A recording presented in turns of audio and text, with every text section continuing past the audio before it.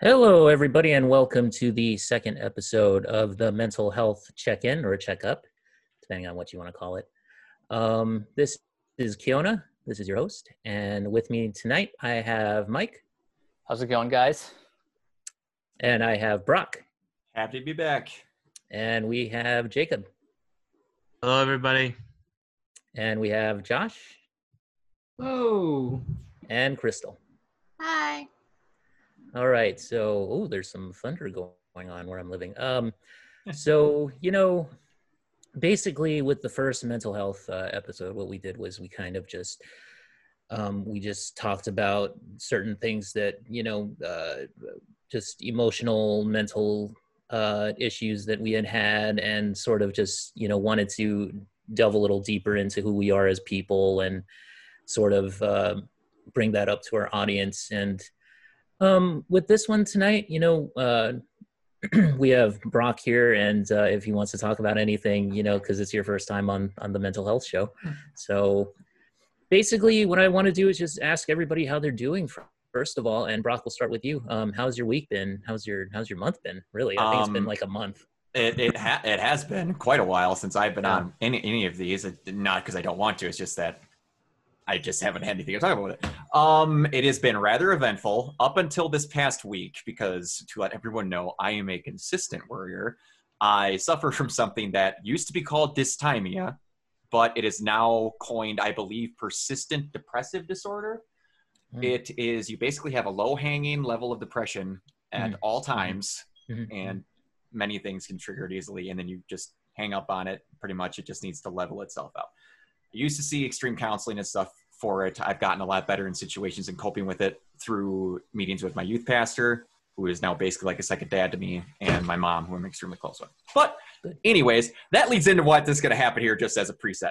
I got recently told the news. I've been in the process of renting and owning a house from my parents. It's the house I grew up in. And literally 2 days ago, I purchased it. So I am now a homeowner. I recently am doing, thank you, I'm doing better than I was the last few weeks because, again, being a worrier, I didn't know if I could afford it, do whatever. And then I forced myself to sit down, look at all of my bills, write everything out. And after my mom beating me over the head that I will be able to afford this for about the past 2 years as it's gotten close, I realized that I'm actually stupidly okay on bills, and it made my life, and I'm going to be very okay. And I can actually, afford it, and I'll be good, and I can do the things I need to do. Other than that, work has been good. I work at a we're going to try that one more time. I work at a window manufacturer. So we've been lucky enough to stay in business. We've been doing actually shockingly better since all this started. For, not to be coy, riots happen. Windows need to be replaced. So I'm actually doing okay. And I can imagine. Yeah, I am actually doing shockingly well. I'm going to be looking at getting a new vehicle in the next few months also. So it's been pretty aces for me, other than stupid stuff that, like I said, trips off my dysthymia every now and then. I am actually doing shockingly well for what I normally am. So do you have to move at all, or are you No, I've been renting it. I've been renting to owning the place I was going to buy. So I've literally it's now mine. Oh, that's perfect, man. That's a good setup right there. Yeah, exactly. What's interesting is about a year ago we moved from my old hometown of Honolulu to Florida. So nice. So heck of a move. That's a heck of a move, man. Oh yeah, I can imagine. Also, my first time out of Hawaii, interestingly. So I'd never gone anywhere until now. So did you? Then the lockdown happened. Yeah. Cool. So now I can't go anywhere. Yay. Yeah.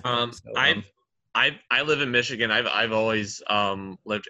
The last time I left Michigan was when I went to Walt Disney World in 2003. Since then, I have never left Michigan. I just missed you by 16 years. Yeah, I've even lived in the same exact. I have lived in this house with my parents since December 2001. That's not far off from me. I think mine would have been 98. Moved here when I was in 4th grade, I think. For me, it's 95. I was about like 2 or 3 when my family moved from a smaller, like a small 2-story house on Higbee Road to where we live now, which is got five bedrooms and a guest room, 5 bathrooms. Nice. Sweet. Very nice. To a lot of my friends, they consider it like a mansion. But yeah, I've lived at home for I'd say about 24 years, and it's been nice. I'm mostly here now just saving money because living down in New York City or anywhere else would cost an arm and a leg. Oh yeah. Yeah. Man, I lived at home. I didn't move out for the first time. I only didn't live not in this house for a year, and I didn't move out for the first time till I was 26. So it's significantly cheaper here than in New York. I live in Wisconsin. Nice. Mm-hmm. I'm over here feeling like a kid. I'm the only one, I think, that never really, aside from you, Crystal, like, the only time I moved was when everything happened last year. I was an Army kid. I moved all over the place. Born in Yuma, Arizona, moved to El Paso, raised there for most of my life until my dad got an opportunity in New Mexico. Or was that? No, it was New Mexico first. And we stayed there in like this really rinky-dink town. I don't remember where it was now. Yuma, Arizona. I don't remember the town I lived in. But that shows how memorable it was. Yeah, no kidding. Yeah, it was like super tiny town, but beautiful house. And then we moved to Enid, Oklahoma, and then we stayed there for like a few months, and then headed back to El Paso, and I've been here ever since. All over the place for me. I remember you always tell me stories about Yuma and how fucking hot it gets. Oh my God! Like I was only there for like a month. After I was born, so I have no recollection of that place. But my dad was on there on base, and it got so hot out there. Like there's wild donkeys out there, and it would get so hot out there that they would have to raise a black flag on some days, and that's basically like don't leave the house. Oh no! Because if you walk on the tarmac, your shoes are gonna melt to the floor. Oh.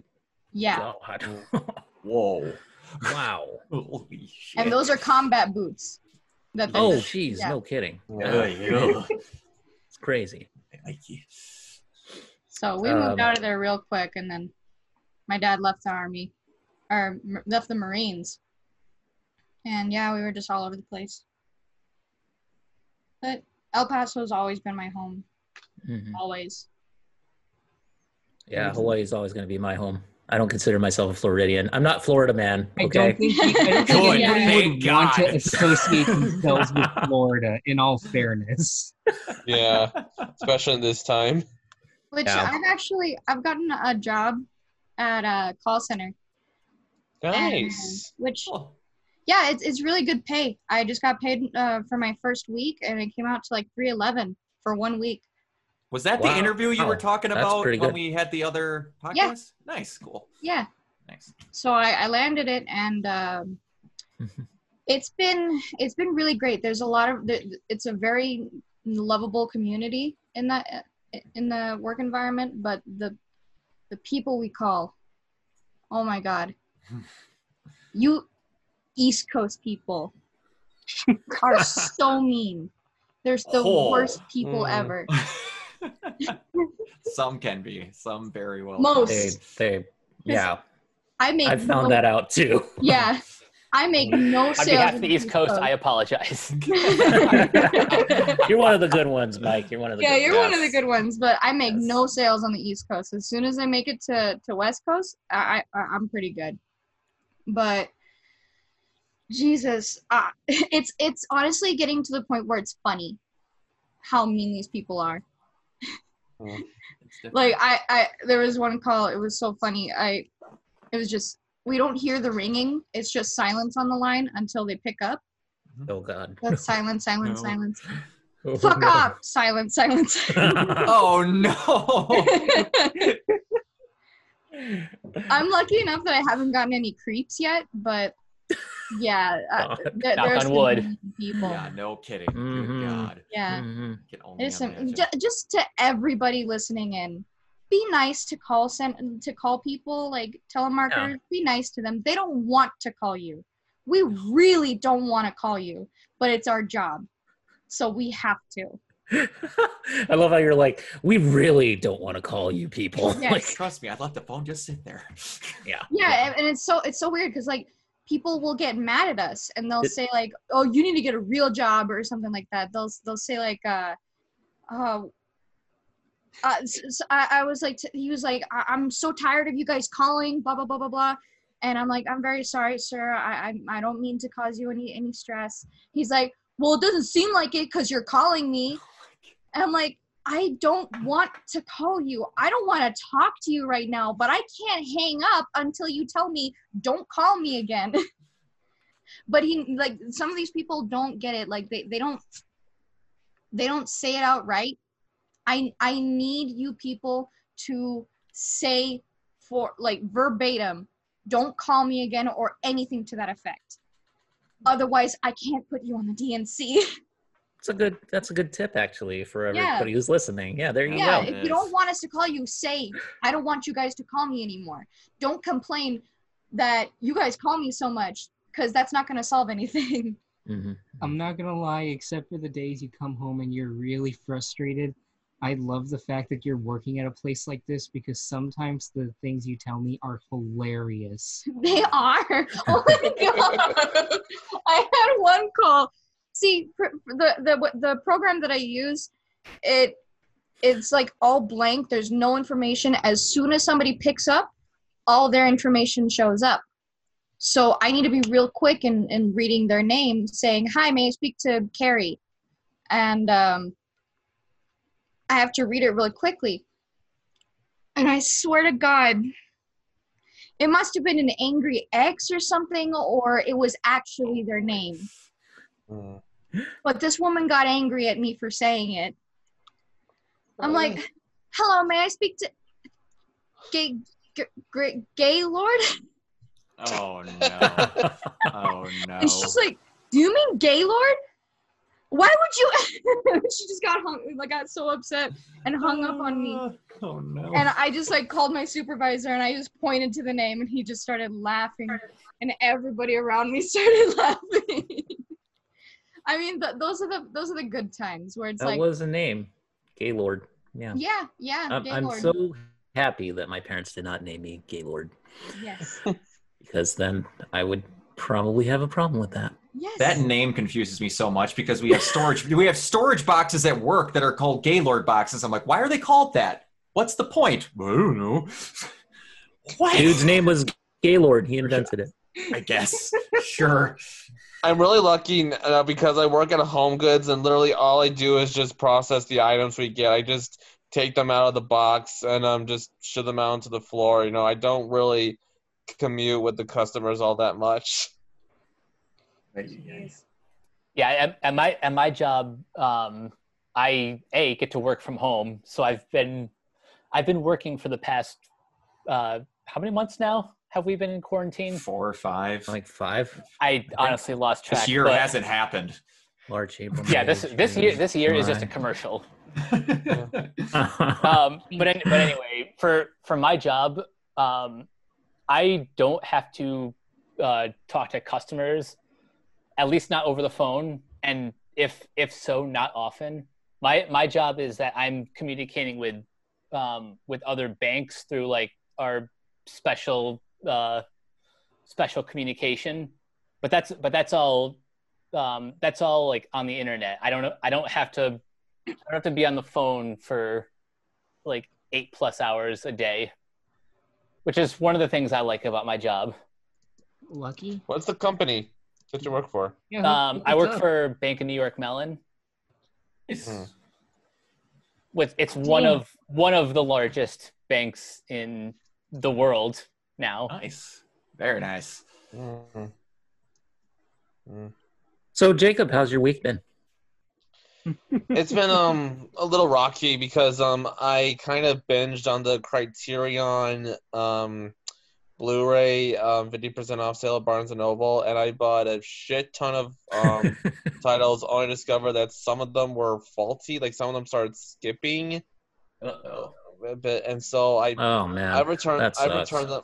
Yeah, I've returned them. You know, I've there were some though that seemed to play just fine, so I'm holding on to them. But there are some movies that I've returned. Apparently, Mike suggests it might be something with the Blu-ray player. I'm thinking about buying another one just to see if that's really is the case. Yeah, but I've been kind of anxious lately because it takes so friggin' long for the return to come back to the account. you could get an Xbox One X because that plays 4K and Blu-ray. Nice Okay. I plug. didn't actually know that. Yeah. Well, actually, if I actually do get it, do they play them on Nintendo Switch? Nope. No. Do they have Blu-ray players? No, No. it's all on. Why the think they hell play don't Blu-ray. they? No, you want to hear something stupid. Trust me, you want to hear something stupid. I'm a PlayStation person for life. You know what does not play 4K Blu-rays? A PlayStation Pro. It's the stupidest thing ever. It's a Sony product. Okay, Dude, Brock, I put in a Brock, 4K one, and I was like, "Why is this not working?" chill. Okay, so anyway, that's the thing. I am anxious because sometimes I feel like Feel your pain, bro. sometimes it it's feels just like funny. the money's not going to go back on my card, even though they said they would, because it's been a few days, for 3 days, and like the money hasn't come, and I'm worried that somehow it's not going to end up back on the account. So, it's just one of those things. It's my brain has this thing where it just has to come up with the worst possible scenario when things look a little iffy or something, when it's not going. Oh, yeah. I hear you, buddy. Trust me, I hear you. Yeah, me too. But that's what this podcast is for. Exactly. Check tomorrow. Check in check your accounts tomorrow and stuff, because it might go through, because it's just been a weekend, so maybe it just didn't go through yet. Okay, fair Sometimes that enough. happens. Yeah. And okay, who hasn't answered the question about how your week has been? Josh?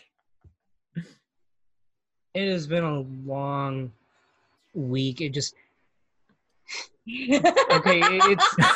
It's threefold. Oh boy, It- he I has know a a little bit lot about to it, though, talk so I know. about. Oh boy. It's like 3 or 4-fold. Firstly, I have to get used to. No other way of saying this. I'm getting used to being the housewife Yes. while she goes to make the bacon, but it's partly just trying to get it's been a bad mental health week, just in emotionally getting motivation to do stuff, and I let those thoughts creep in sometimes, like, oh my god, I need to do something, and I worry about the money that I'm dwindling down. When we first started doing the podcast, and I had gotten a lot of unemployment at that time before my employer basically tried to force me to go back, and I said, well, the city hasn't lifted the lockdown order at that point. So they said, okay, so you're not returning to work, right? And it was basically forcing my hand, like, all right, I have to say yes, and they had to formally fire me, or take it as I quit rather than them firing me. So at that point, I had like $3,000 in my account, so I was coasting along just fine. And today, I'm at just under $30. Oh man. But that was all the way back in April, so it's been mostly a pretty decent time, and I'm pretty happy with the fact that I was able to make $3,000 stretch that much. But it's probably not a lot. You guys are probably like, oh shit. Yeah, I go through that in a week. But for people barely starting their lives, like, that's a lot. That's And I've been constantly worrying, like, oh crap, how am I going to get this stuff? How am I going to pay for this and that? Which probably next month I'm going to cancel a lot of stuff, including the streaming services I was able to afford. And me and Crystal are going to go on a phone plan soon. Mm-hmm. But it was that, and worrying about. I was pushing myself to finish my newest video that's probably going to be out by the time this this episode comes up, I don't know. I think I said that last time I was on a podcast. The Logan, I'm doing a one excellent scene, and I thought, all right, the one marvelous scene did really well for me. If I can get this, maybe I can get a little bit more of an audience, and I can use that audience to go to my movie that screened yesterday. But I couldn't force myself to keep going because I was kind of trudging myself into like forcing myself to edit, and I didn't feel it at all. My heart wasn't in it, and I was just staring at a Premiere Pro timeline most of the time, like, fuck, just edit. And I ended up just watching the movies instead because I wanted to reconnect with the X-Men movies, and that was a good call on my end, but it was still like I'm taking away a potential audience, and it's frustrating, especially when you're kind of forcing yourself to do something that you know you're not completely into, but you're doing it more for, well, it could benefit me, maybe, on blind faith. Right. And I didn't want to abandon it because I really liked the video that I wrote. Kiona got to read the script a while ago because he is our expert in the group. I see what you did there. Clever. And yeah, now the editing's going smooth. After we finish this episode, I'm probably gonna get Crystal to be my camera operator, and she's gonna help me record some stuff that I'm on camera. But just the road getting to that was very frustrating. And thirdly, it's just to be really comedic before I get to something really serious that happened. Being the housewife of the couple is very frustrating because you're kind of learning how to do normal shit that you take for granted. And as Crystal has been so graciously sharing with everybody this whole week.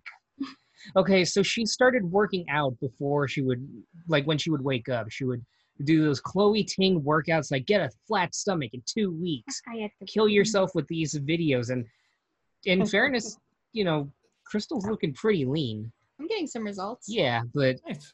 Good. the downside of it is her clothes stink. Yeah. So one time she told me to do the laundry, and I did it very late, and I tried to dry the clothes, and when I pulled them out of the dryer, almost everything smelled of just sweat, just the musky sweat, except for, ironically, her workout clothes. So earlier in the week, I saw my father-in-law washing his sheets, and he poured bleach, and I realized, okay, that's it. Just get some bleach, put it in there. It'll help out with the smell. Oh. So you can see where this is going. No. Oh no. Put that down. No. So I come home from a long day of work because I my schedule is 2:30 to 10, so I don't get out till late.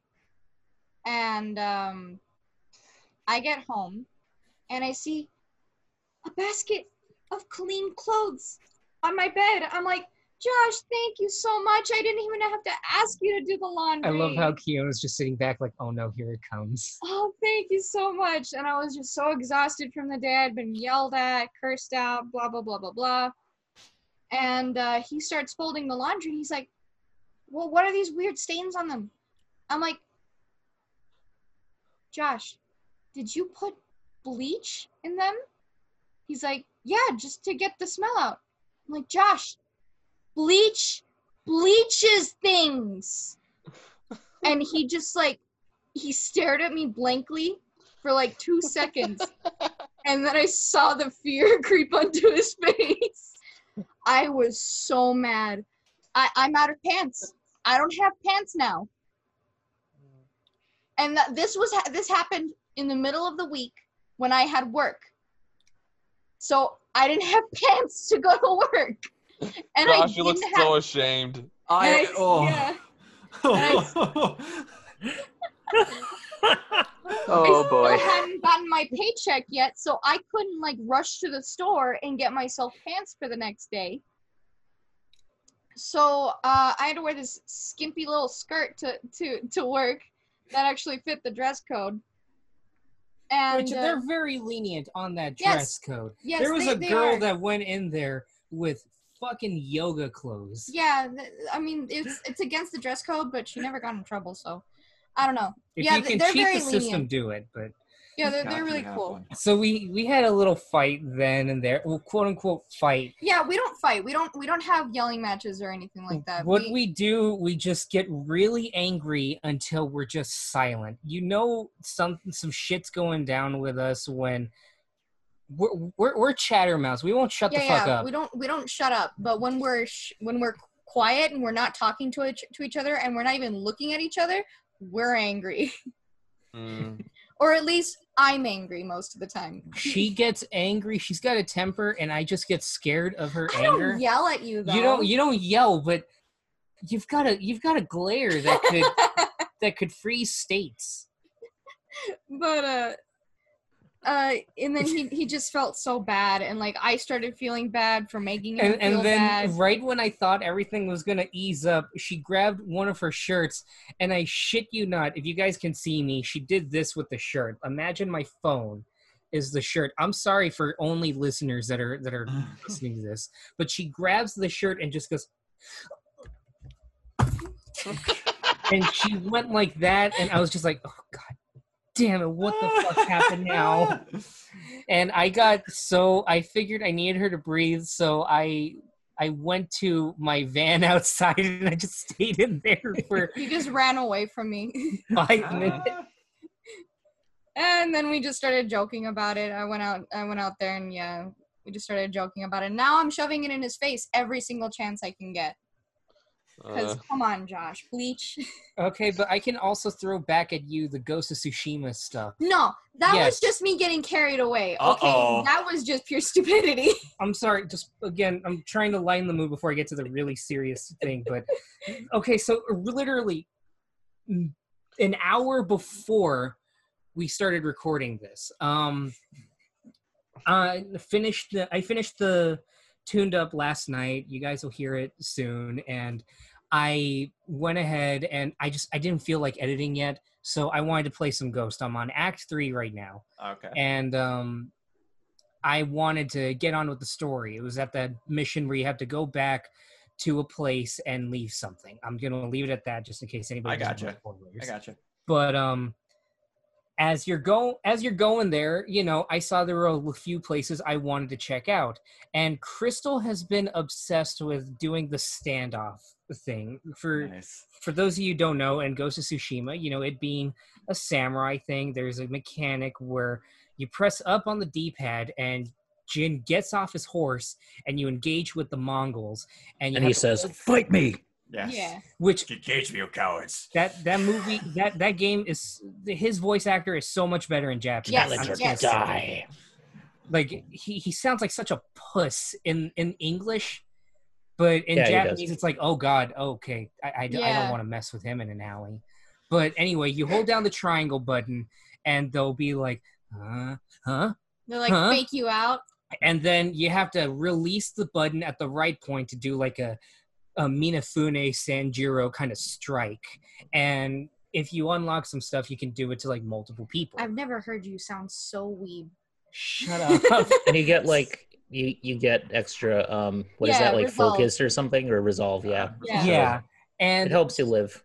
And starting Yes. in Act 3, the game gets ridiculously hard with that, to the point where I wonder if it's the game, like if something's wrong, because we've done it where we release the button and nothing happens. Like we're just that late or we're that early. I don't know.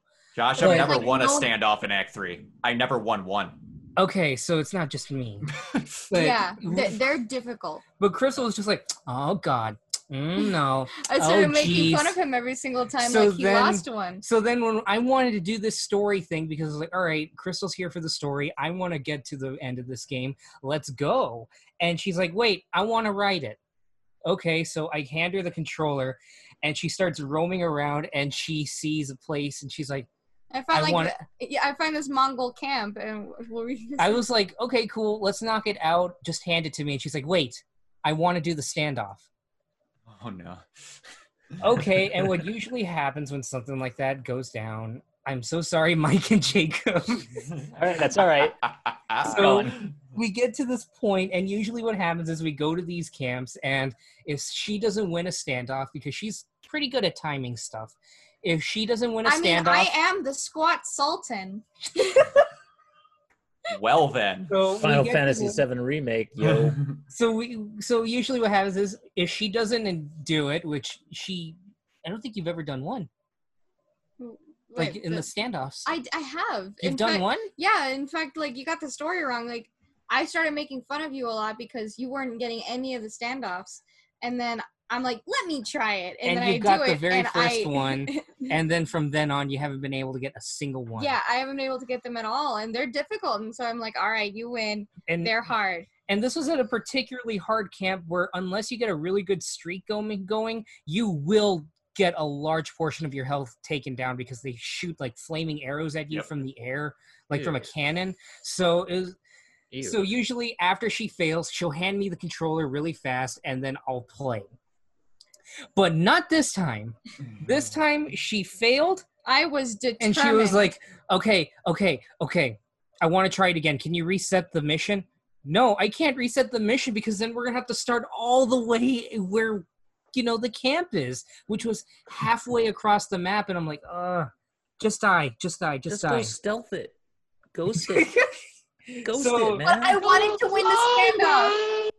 So she's like, I want to try it again. I'm like, all right, just die. So we had to wait until she died, and then she did it again. And I said, all right, you'll do this one more, and then I'll go ahead and take over. She's like, no, I can do this. It's like a Destiny 2 raid. You're just like, okay, everybody wipe. Yup. She does it again.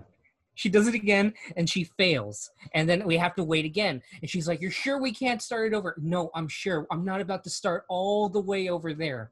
So she dies, and she does it again, and dies, and does it again, and dies. There's a point, guys, I shit you not. We spent 10 minutes on this, and I just wanted to get on with the story. And she's like, oh my God, you didn't even want to go here. I'm like, I know, but this would be over so much faster if you just handed me the controller. She's like, no. So then we finally get to the very last one, and it was after the game started taking pity, where after she died so many times, it's like, do you want to try it again, or do you want to try it again on easy difficulty? Easy. Would you like to lower the difficulty? Don't take pity on me. Don't fucking patronize us. We're just trying to beat your ass. So we do one last one. And she starts walking. And usually when you walk up to the gate, it gives you the prompt. But for some reason, it wasn't appearing. And she's like, what's going on? What's going on? What's going on? And then they spotted her. And I guess after a certain point, they won't let you do the standoffs. So, oh, wow. It's just like, all right, you're going to keep doing this. Just jump into it. Do it stealthy. Or just wipe them out. And she was just like, fine.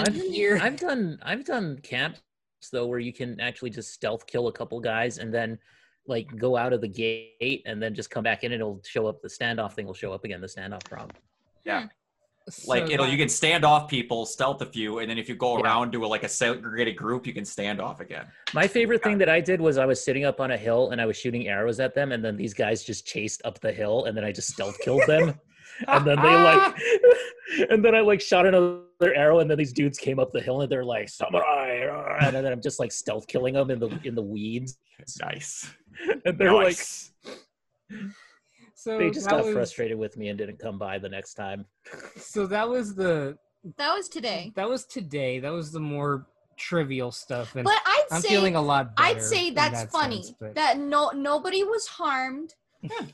Nothing was destroyed. Except for the clock. Josh is like, you owe me 30 minutes of game time. Well, it was that. That's all water under the bridge. It was funny, but then there's the other thing that's been kind of getting to me. Now it's time for depressing this month. So, oh boy.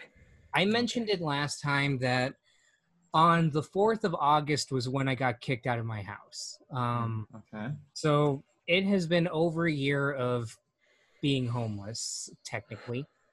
And you know, it's already kind of it's felt a little bit weird because even monetarily, the big reason why the money stuff got to me so badly is because it's literally a year later, and even though I was doing good earlier in the year, like, you know, I'm back at the same position I was at last year. So it's been very emotionally and mentally, it's just been really frustrating and upsetting that it's been a year, and through ups and downs, I'm back where I started.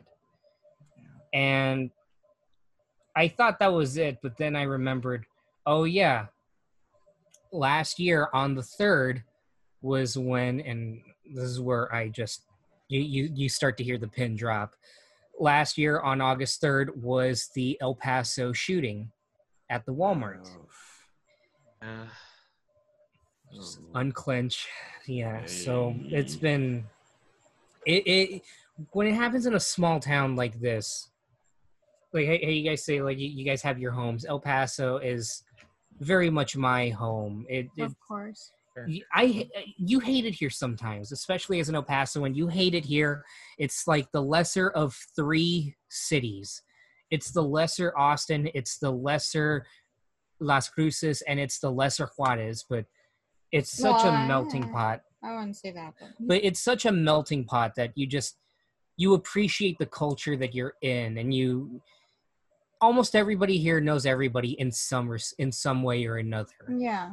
And when something like that happens, yeah, and when something like that happens, it messes with everybody. I still remember the day after, like hours before I got kicked out, we were driving around because I needed to do location scouting for Rest Stop, and we were driving around, and the streets were so empty. The radio stations were sullen all over. Everybody was just racked with grief. It felt like the whole town was mourning the lives of the people that were lost. I remember that day, just not hearing, because this is it's a small town, but it's big enough to like be a little overpopulated. Yeah. And you're constantly hearing cars. Mm-hmm. Constantly. And that was like the first day in a long time where I walked outside and I could not hear anything. It was deafening, just the silence, like, oh my God.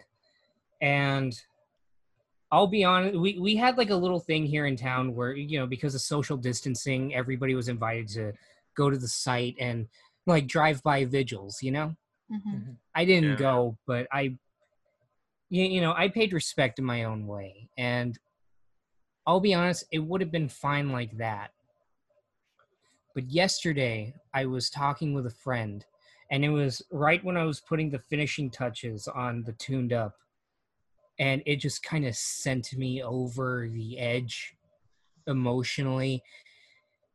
My friend sent me a trailer. She was like, "Hey, did you hear about this film about the Walmart shooting?" And I instantly started dreading it because I had a feeling I knew who did it. And I saw it and I was right. So rewind time. Last year when I was working at a movie theater, there was this guy that came in. Apparently he's a regular there at this particular cinema, named Charlie Min. And this guy, he is known for, he's a documentary filmmaker. He's done films on all sorts of topics, from the Florida nightclub shooting like a long time ago, to I think he did the crying women in on the Rio Grande or whatever. I don't remember what it's called. And there was a shooting that happened at a bowling alley in Las Cruces like so many years ago. He did a documentary on that. And last year he was releasing a movie called Who Shot Colosio, which was about the in-person assassination of, I think, a Mexican politician. Yeah. And I remember being shook when we were in theaters. We were watching Hereditary. They showed that trailer, and point blank, it was just the assassination right then and there. Yeah, they showed it. And then they paused it, and they're like, wait, hold on. Who's that guy? And then they started looking through it, and then it was just, that was the trailer. So he was selling his other documentaries. And when I was working there, me trying to be a filmmaker, I was like, oh, hey, there's a guy. Maybe I can do his trailers for some money, So I told him, all right, here's what I'm about and all that. And he gave me his information. I thought, okay, cool. But then I started to talk with my coworkers there, and I instantly got a bad vibe just hearing about them. When you're working at a theater, you can kind of be disillusioned by everybody, just like, yeah, fuck them. They're all, just babies throwing popcorn on the floor. Just, you kind of start to feel like, screw them. Just don't bother with them. They all suck. But there was something about how this guy was really getting under their skin. So then the shooting happens. And days after the shooting, I went to work. And, my coworkers felt it immediately. And one of them told me the thing that really, really pisses me off is I get a feeling that Charlie Min guy is going to do a movie on the shooting. And it pisses me the fuck off that he'll probably do that. Like, if that trailer was anything to go by on the Who Shot Colosio, just showing an assassination right then and there, it makes you wonder, how is he going to handle such a horrific event? And cut to yesterday, I got to see the result. And that was, on a film standpoint, it was the worst trailer I think I've ever seen in my life. Because it wasn't a trailer. It was a fucking highlight reel. It was a highlight reel of a heinous act. It was, no joke, 90% of the situation that was happening that was cut together from footage from Facebook that people were posting at that time, and footage from Twitter that people were posting that were still in the Walmart. And one part really started getting me really angry. I started to feel my face go red, which was, it cuts to inside, in how in Walmarts there's like a McDonald's in there typically? Yeah, by the entrance typically. Yeah, it's inside the McDonald's and somebody's underneath and you hear and it cuts from that. That was already sending me. It cuts from that to in the aisles, first person, just vertical like that. A guy is running down the aisles trying to get away from the shooter. Yeah. And the part that really, really pissed me off was, it was blurred. At least that. But he showed a clip that I had seen when it happened that wasn't blurred. I knew what was behind the blur. It was just people, after the shooter had left the Walmart, people were walking around just completely dazed and confused, panicking, and some guy's brains splattered all over the floor. And, when you see that stuff and you see something like that, like the trailer warns you, all right, this is very graphic, but I think back to stuff like, Bowling for Columbine or stuff like that, where even though they're documentaries and they're about something very serious, at least Bowling for Columbine's trailer, I'm assuming, wasn't 90% the security footage at Columbine, and then maybe 10% of like an NRA meeting or something. Yeah. Right. So on a film level, that trailer pissed me the fuck off. As an El Pasoan, I felt fucking enraged because I posted this long thread on Twitter just ranting about it. And at the very end of it, I said, a good documentary shows its subjects as people. A bad documentary treats its subjects like props. And that trailer treated the shooting as a prop. And I thought, you know what? On some level, maybe I'm not giving him enough credit. I haven't seen his other movies. But then I found an interview that he did with KVIA in El Paso at ABC7. And apparently he had a focus to group screening. And some people were invited from El Paso. And this is what it says. Please understand how much this pisses me off too, Crystal. Min didn't hold back, leaving many of the extremely graphic scenes from the shooting raw and not blurred in his film. Are you?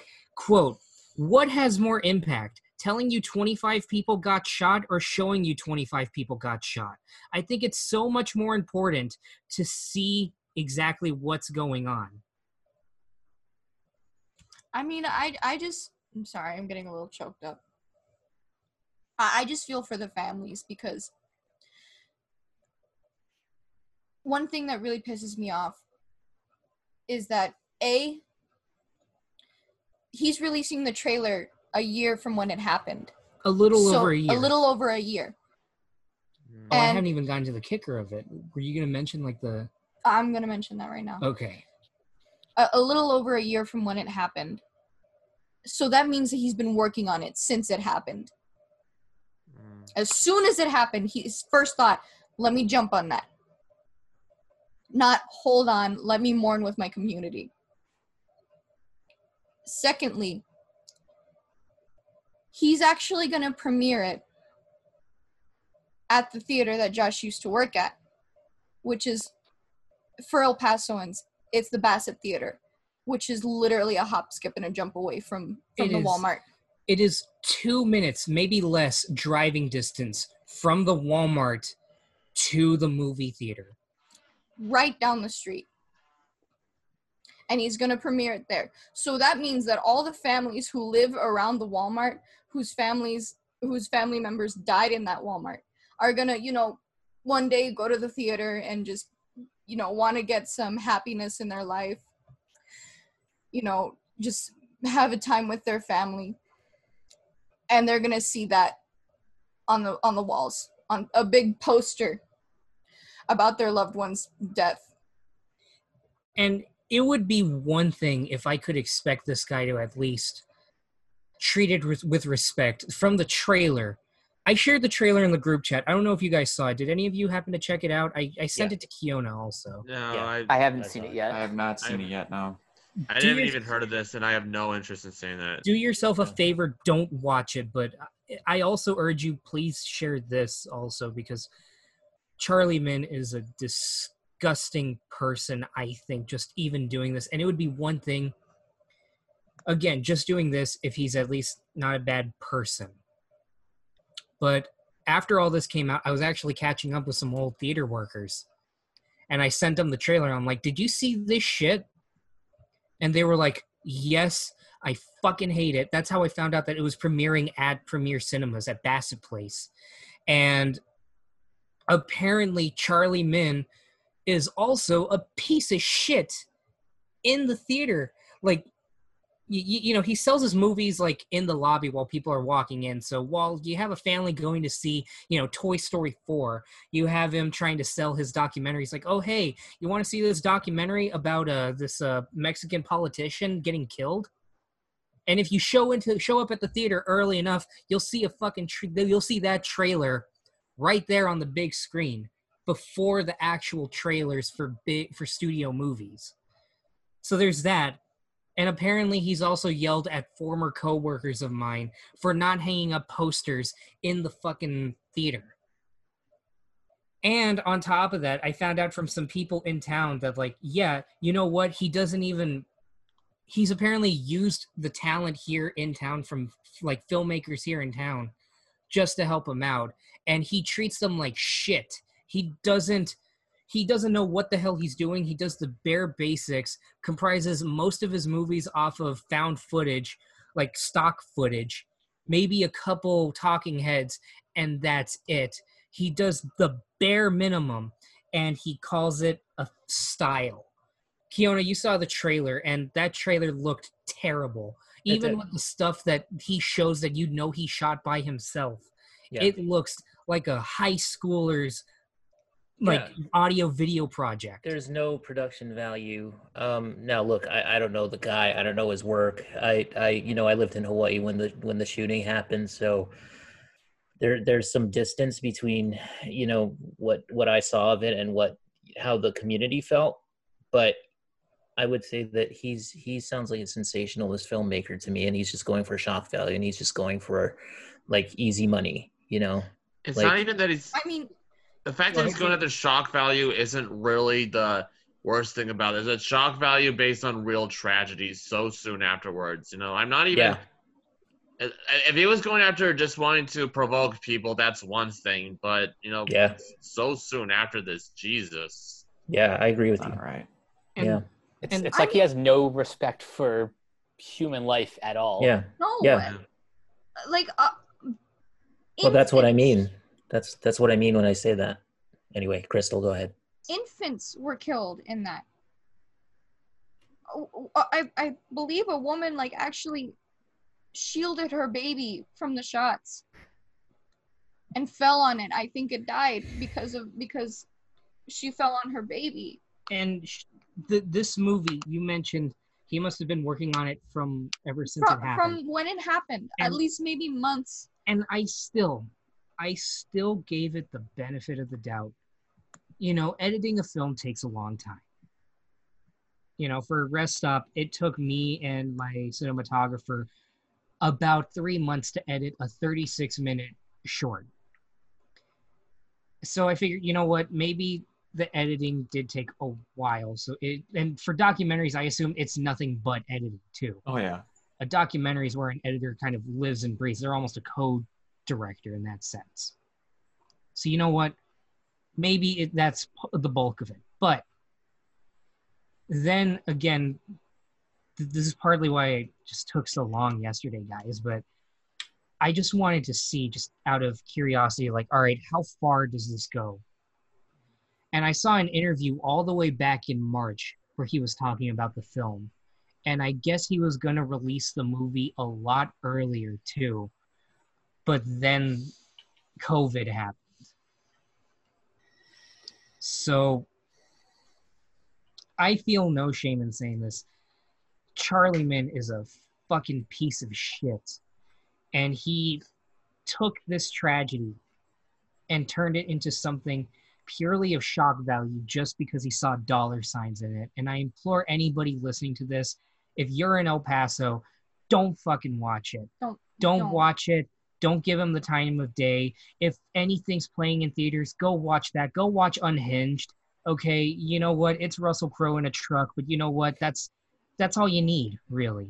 Okay, it's Javert in a truck. Don't watch this piece of shit. Don't give him satisfaction. If you see his stuff if you see him in the theater, call him out on it. Say, how dare you come into our town? Because I hear he's from what he told me, he was from New York and he came to El Paso and he fell in love with the people here.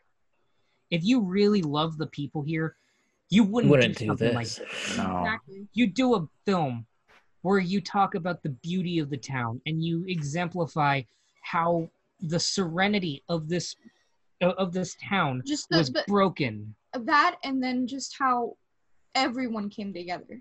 Yeah. Exactly. Everyone. Yeah. Like, we bleed. El Paso as a city bled that day. Yeah.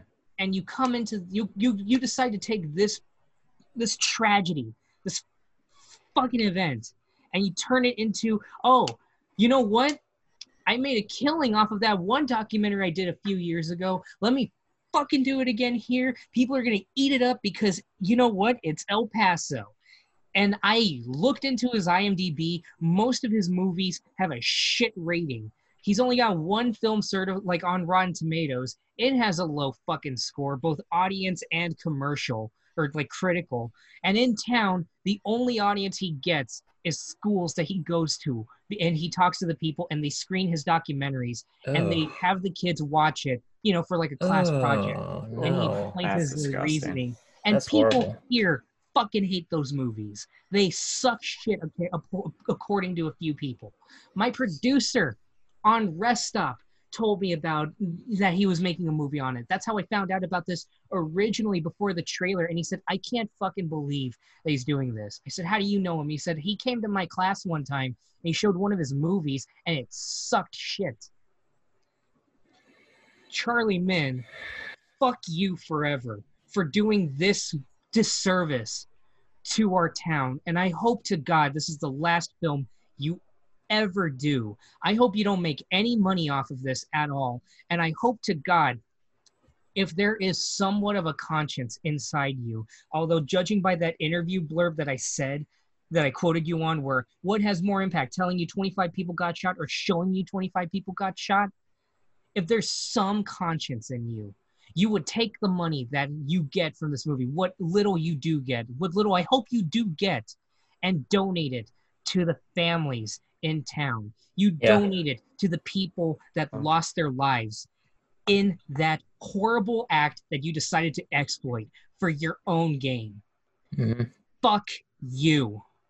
I'm done. That was all I needed to talk. I'm shaking right now. Holy fuck. It's good, man. It's good to get it out, man. Hey, you guys, I hope I wasn't, I hope I didn't come across as callous there with what I said, you know. But yeah.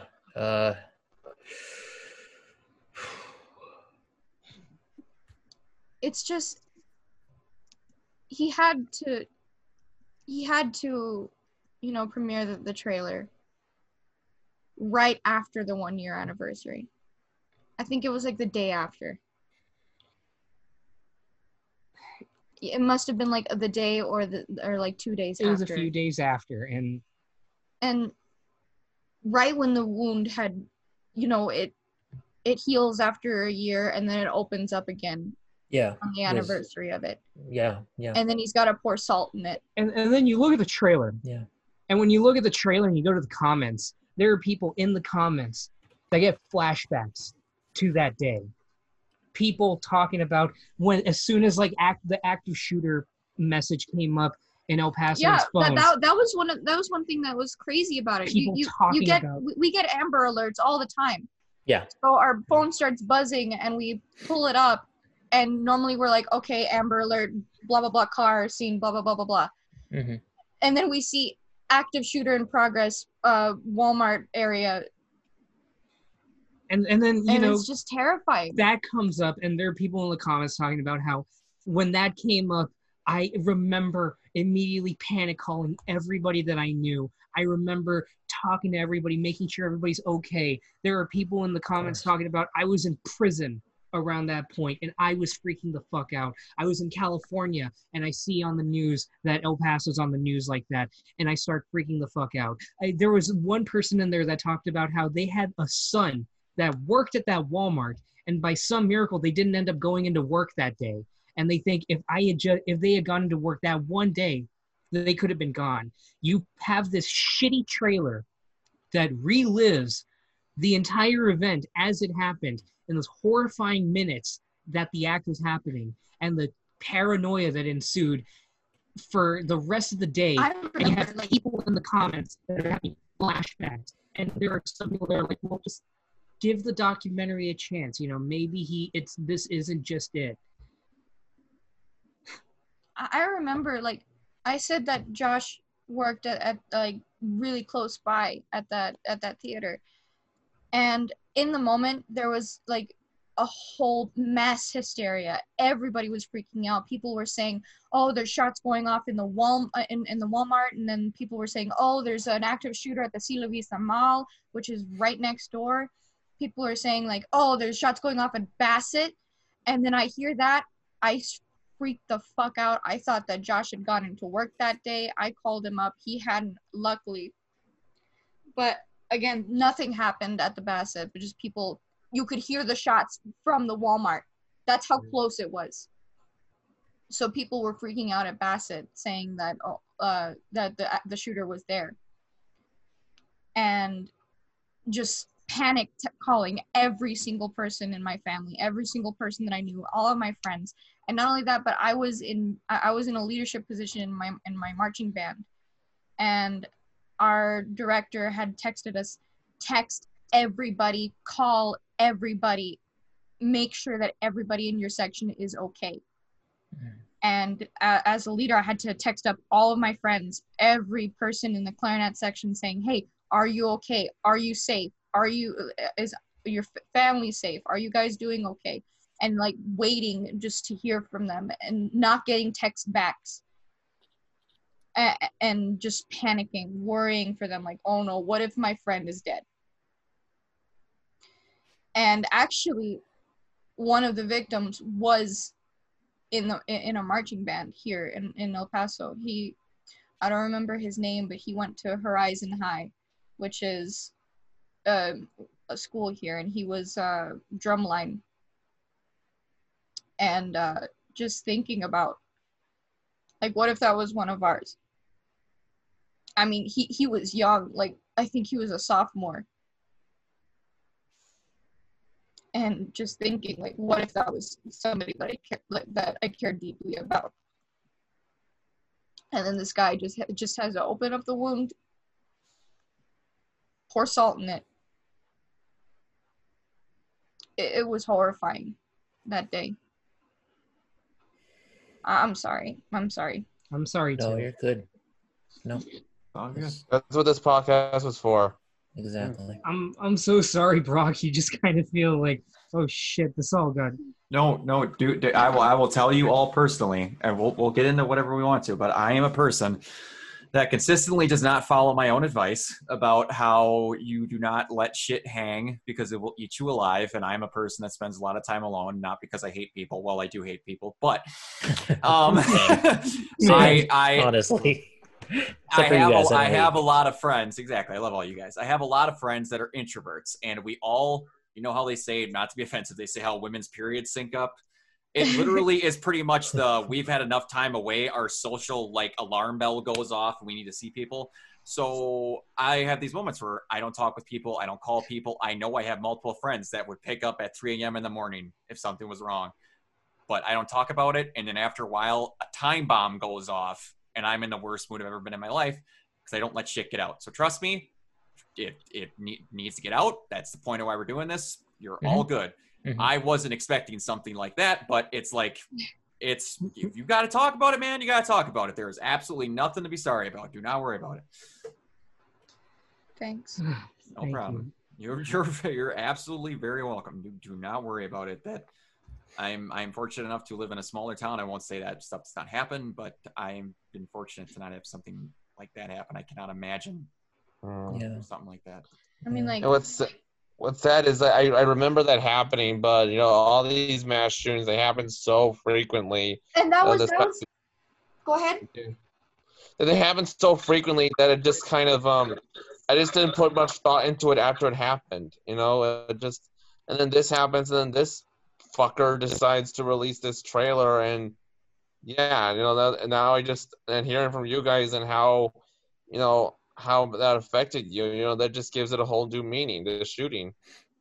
Yeah. I mean, I remember when the Parkland shooting happened, and that really shook me because, you know, like, it was a school, and but it didn't shake me so much where I felt like immense empathy for them. Like, I felt for them, but I didn't feel like I would cry because of it. And then, like, other shootings happened, and they were around the country, and I just felt like, oh no, another one. And then I get that notification, and my dad's in the living room. He's like, holy shit, Crystal, get in here. There's a shooting happening at the Walmart. Yeah. And seeing it on the news, and you don't realize how terrifying it is until it happens close to you. Yeah. So close to you. Yeah. And then the craziest thing that day, was literally 13 hours later, the Dayton, Ohio shooting happened. Not even 24 hours later. I mean, I'm still shaking. Everybody in the city's mourning. We have no idea what to do. And then we see in the news another one. I felt so angry. Like, why is this, why is it normal? It's just, it's all coming back right now just because, you know, the 1-year anniversary and now this fucking asshole. Oh, good. Let it out. I know nothing except from what you guys have just said about him, and he's a low-life piece of shit from what I'm understanding. Yeah. He fucking came to our city And I hated that every news outlet was plastering his face everywhere. Yeah. I didn't want to see him. I didn't want to know his name. Yeah. You're talking about the shooter. Yeah. Yeah, I'm talking about the fucking piece of shit who did it. Yeah. I'm not going to say his name. All good. But anyway, yeah, we've ranted. We've gotten it all out. Okay. It's something that is going to stick with us for the rest of our lives. And I pray and I hope to God you guys never have to experience anything similar. And it's not even, and it's gotten to, not to tangent off, I can't remember what the application is called. I've been out of high school for 10 years now, but there's some kind of like message boarding app for the students inside of our high school back, it's not far from here. But like there was a joke bomb threat sent off at our high school. I got family that attends it, and it was just because some kid got made fun of one day. He's just like, I'm going to teach you all. I'm going to put the fear of God in you pretty much. I'm going to say there's a bomb threat. And then the kid just thought it was the funniest thing. And then other people were like, yeah, you're hilarious. I'm like, don't encourage stuff like this. What? It's fucking terrible. No one ever should have any thought of mass harm be good for to do in life, capitalize, like you said with this movie. None of this is okay under any stretch of circumstances. It should never be a thought that enters your head, ever, under any set of circumstances. I'm a person that could barely harm fish when I'm fishing. I'm trying to think what enters a person's head to commit or capitalize on something like that. I don't know. I will say, just to bring things back a little more positively, and after that big purge, excuse me if this might sound self-masturbatory for my ego, but like I said yesterday, I had my short Rest Stop premiere, and that was like the one thing. It was like a contrasting high and low, just the low of being reminded of everything and the culmination of everything, but then the high of knowing that people actually did get to watch it finally, although temporarily for a limited time. And I'm going to say, Michael, he reviewed my movie. Awesome. And I'm telling you right now, Michael, that review was probably one of the sweetest things I've ever read. Awesome.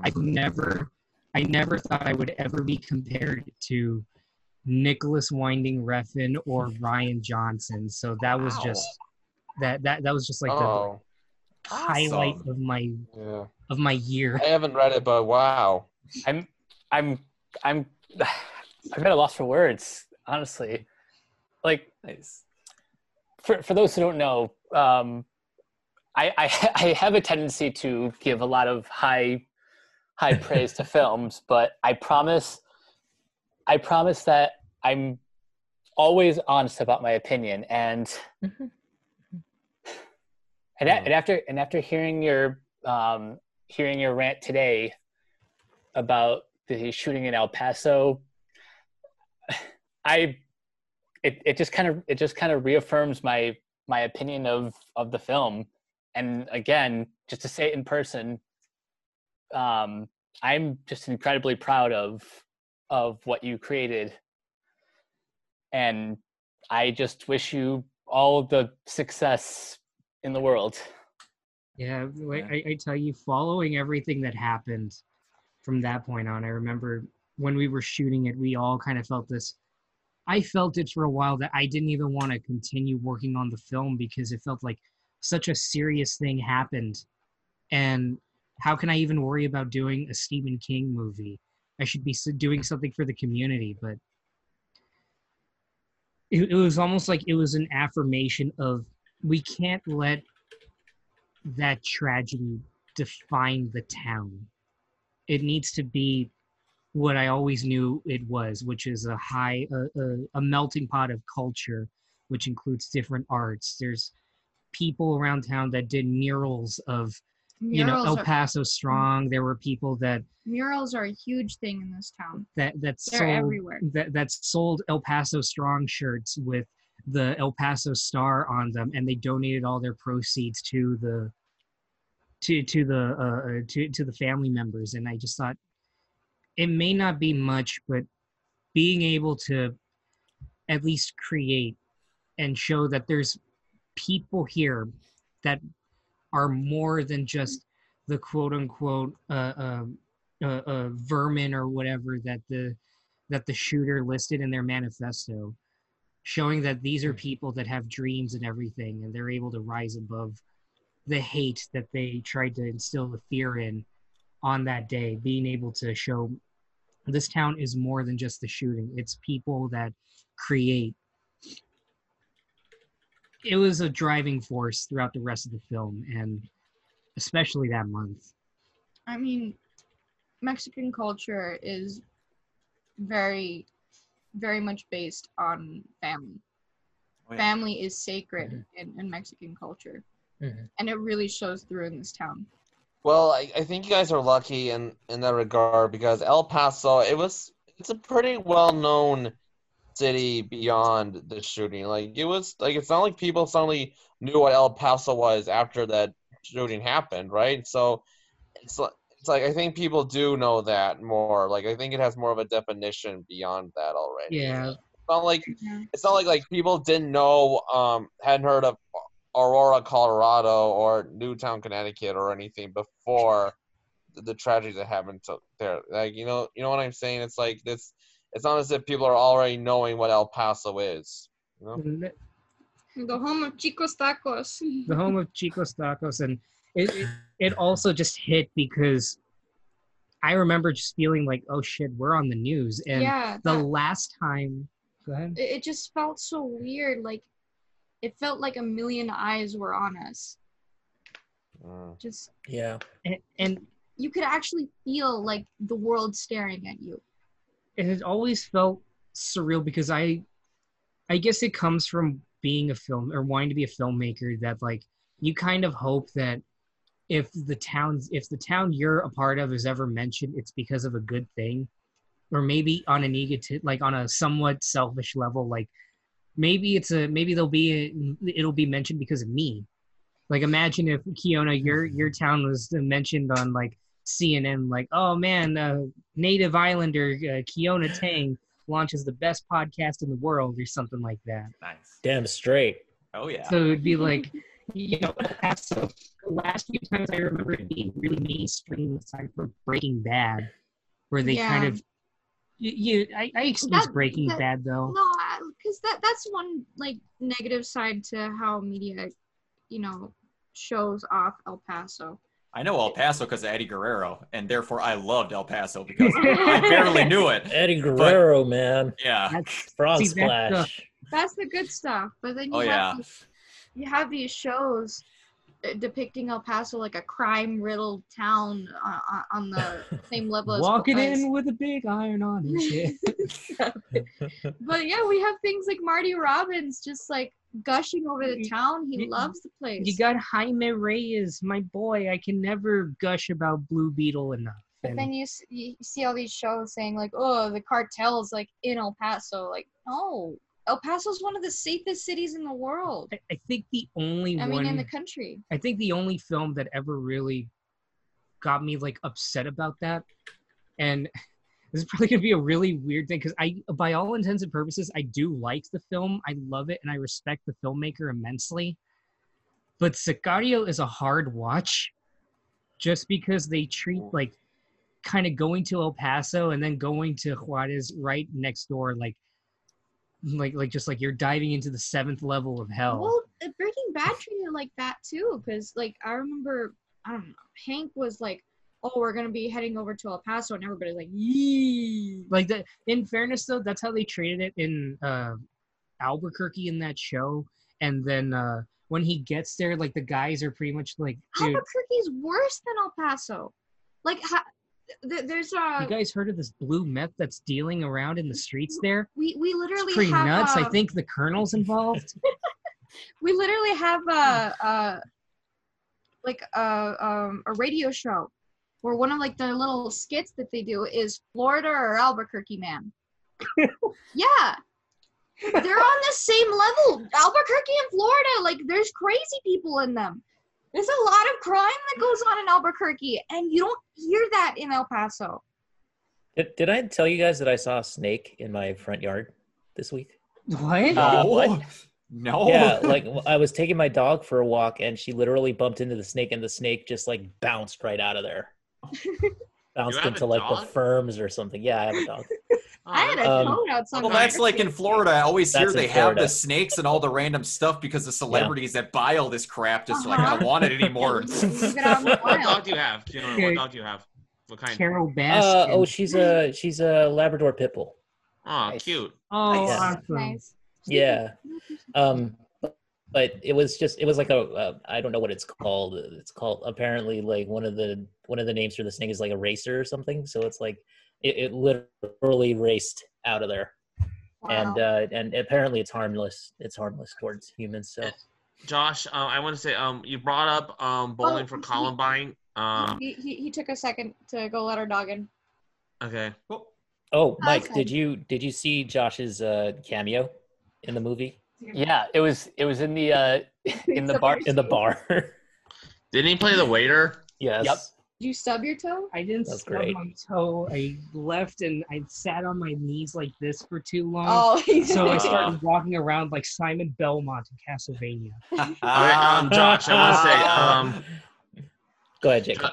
Josh, I would say you brought up Bowling for Columbine. I just want to say that that movie has gotten some flack recently too, from left wingers actually, because Michael Moore, I don't think he even once mentioned that the Columbine shooters were white supremacists.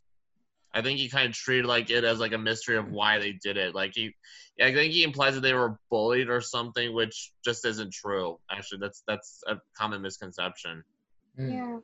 So, It reminds me a lot of like a lot of people outside of El Paso. I'm gonna mention that. Like they were saying, oh, the guy who did it, he's got some mental health issues. He's an incel. All this stuff. Like poor guy, we should have helped him. He had mental health problems, and his family didn't help him. And everybody in El Paso was like, "Fuck him. Who Yeah, cares?" Mm-hmm. Who That's true, cares? I think, for some of these cases, but not this case, because I just looked it up more on Wikipedia while you guys, and apparently, like, it does have a lot of anti-immigrant stuff. Like, he believed in shit like white genocide and all that. Oh. Yeah. It always feels haunting. Like it always feels like really shitty to like for these people to release a manifesto, because it's like a manifesto, like even the idea of doing something like that like implies they think, oh, I'm going to be remembered. And usually when you read their manifesto, it comes across like the ravings of, I'm going to say it just to embarrass the shit out of anybody that thinks of it. The manifestos are the ravings of edgy people who think, all right, if I just do this, maybe I'll be famous, I'll be remembered. And Finally, people will notice me. And you read their workings, and for the most part, these people are fucking stupid. They're losers. And I always feel for the people that are mentioned in the manifesto, because Yeah. it creates this lingering feeling of like, did I do something to encourage him in any way? Could I have done something? Like, yeah. Like, could I have done something differently? Like the Fisher King. I was watching The Fisher King with Robin Williams because I'm doing a video on that later on next month. I want to release it before his new documentary. The documentary. I That cannot looks wait so for by the way, that. by the way, we're tackling that for the streaming wars. I forgot. Yes. to Hell mention. yeah. We're Yes. tackling that. But Yes. in The Fisher King, there, early on, this main character played by Jeff Bridges, he's this Joe Rogan, Howard Stern kind of guy that's just like very Talk show abrasive. host, and, He's a piece of shit, and he tells this one guy who's kind of a nut job, like, hey, you know Yeah. what? Look out for yourself. He says like, oh, I'm happy because I met this girl. She's wonderful. And then he like completely shoots him down, saying like, oh, they're a different breed. You don't like meddle with them. They don't care about you. It's us or them. Yeah, it's us or them. And he kills the lady in Terry Gilliam style, mind you. So it's very creepy, but oddly enough, it flashed me back to you guys remember, feels bad that I can just name these off, like, and you guys will probably know, but do you guys remember the New Zealand shooting that happened in Christ? Yeah, at the mosque, yeah. And the guy in the manifesto, he wrote down subscribe to PewDiePie because at that time PewDiePie was doing a whole thing where he was, jokingly paying the people to hold up the sign thing. Was that what it was? Yeah. Everybody was like putting subscribe to PewDiePie everywhere. Because at the time he was kind of jokingly doing a thing against a popular Indian YouTube channel called T-Series, which I guess is funded by the government or whatever. I don't know, but that started to rise as like the highest growing channel. So PewDiePie's like, hey, let's make it into a thing. Let's be fun. And then, that thing happens, and it led to the point where PewDiePie decided, I'm gonna please stop saying subscribe to PewDiePie, and the meme stops here. This is where lives are actually getting killed, are being lost because of me, because of my words. In reality, he there's nothing he could have done to stop that guy. There's nothing he could have changed. But it's still like it was not at all his fault. Like just the fact that he felt like he breeded that hate in some way. Like anybody with a platform has that danger in a sense, but at the same time, it's like in manifestos, people reference their family, they reference people that they know, and it's like it always creates that kind of fear. It does, and then if you have that put in there, that's going to put immediate fire on him, and they're going to be like, why was that in there? Exactly. Did you tell him to do that? And it's not good. Yeah. On a lighter note of all that, just Fisher King, man, even taking away the real world implications that I saw in that, that's a movie that puts me in so many highs and lows, but I just feel so good after watching it. Like, I come away from it loving life, and there's something freaky that I realized while watching it, like thinking of, all right, what can I mention in the video? Have you guys seen The Fisher King? I saw it for the first time last year. I have not. I've heard of it many times, have not seen it. Yeah. And I'm telling you guys right now, it's so good, right, Michael? Yeah. And go ahead. Okay, so I haven't really seen all of Terry Gilliam's films. There's a few like Brazil that I still have to watch, but dude.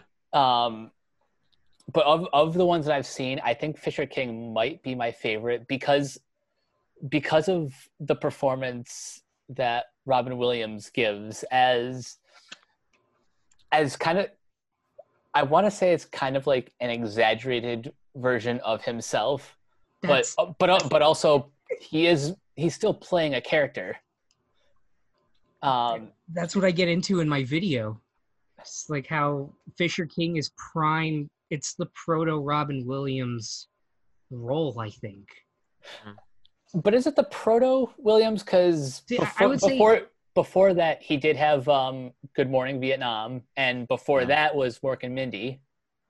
Yeah. So it was already kind of fully formed. But I think this is the first.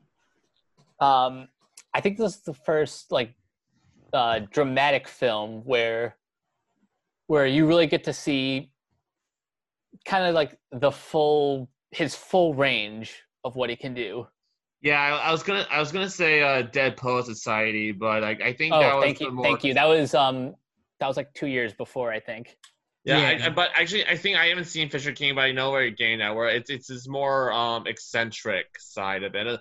Dead Poet Society, he's a little more straight in that one.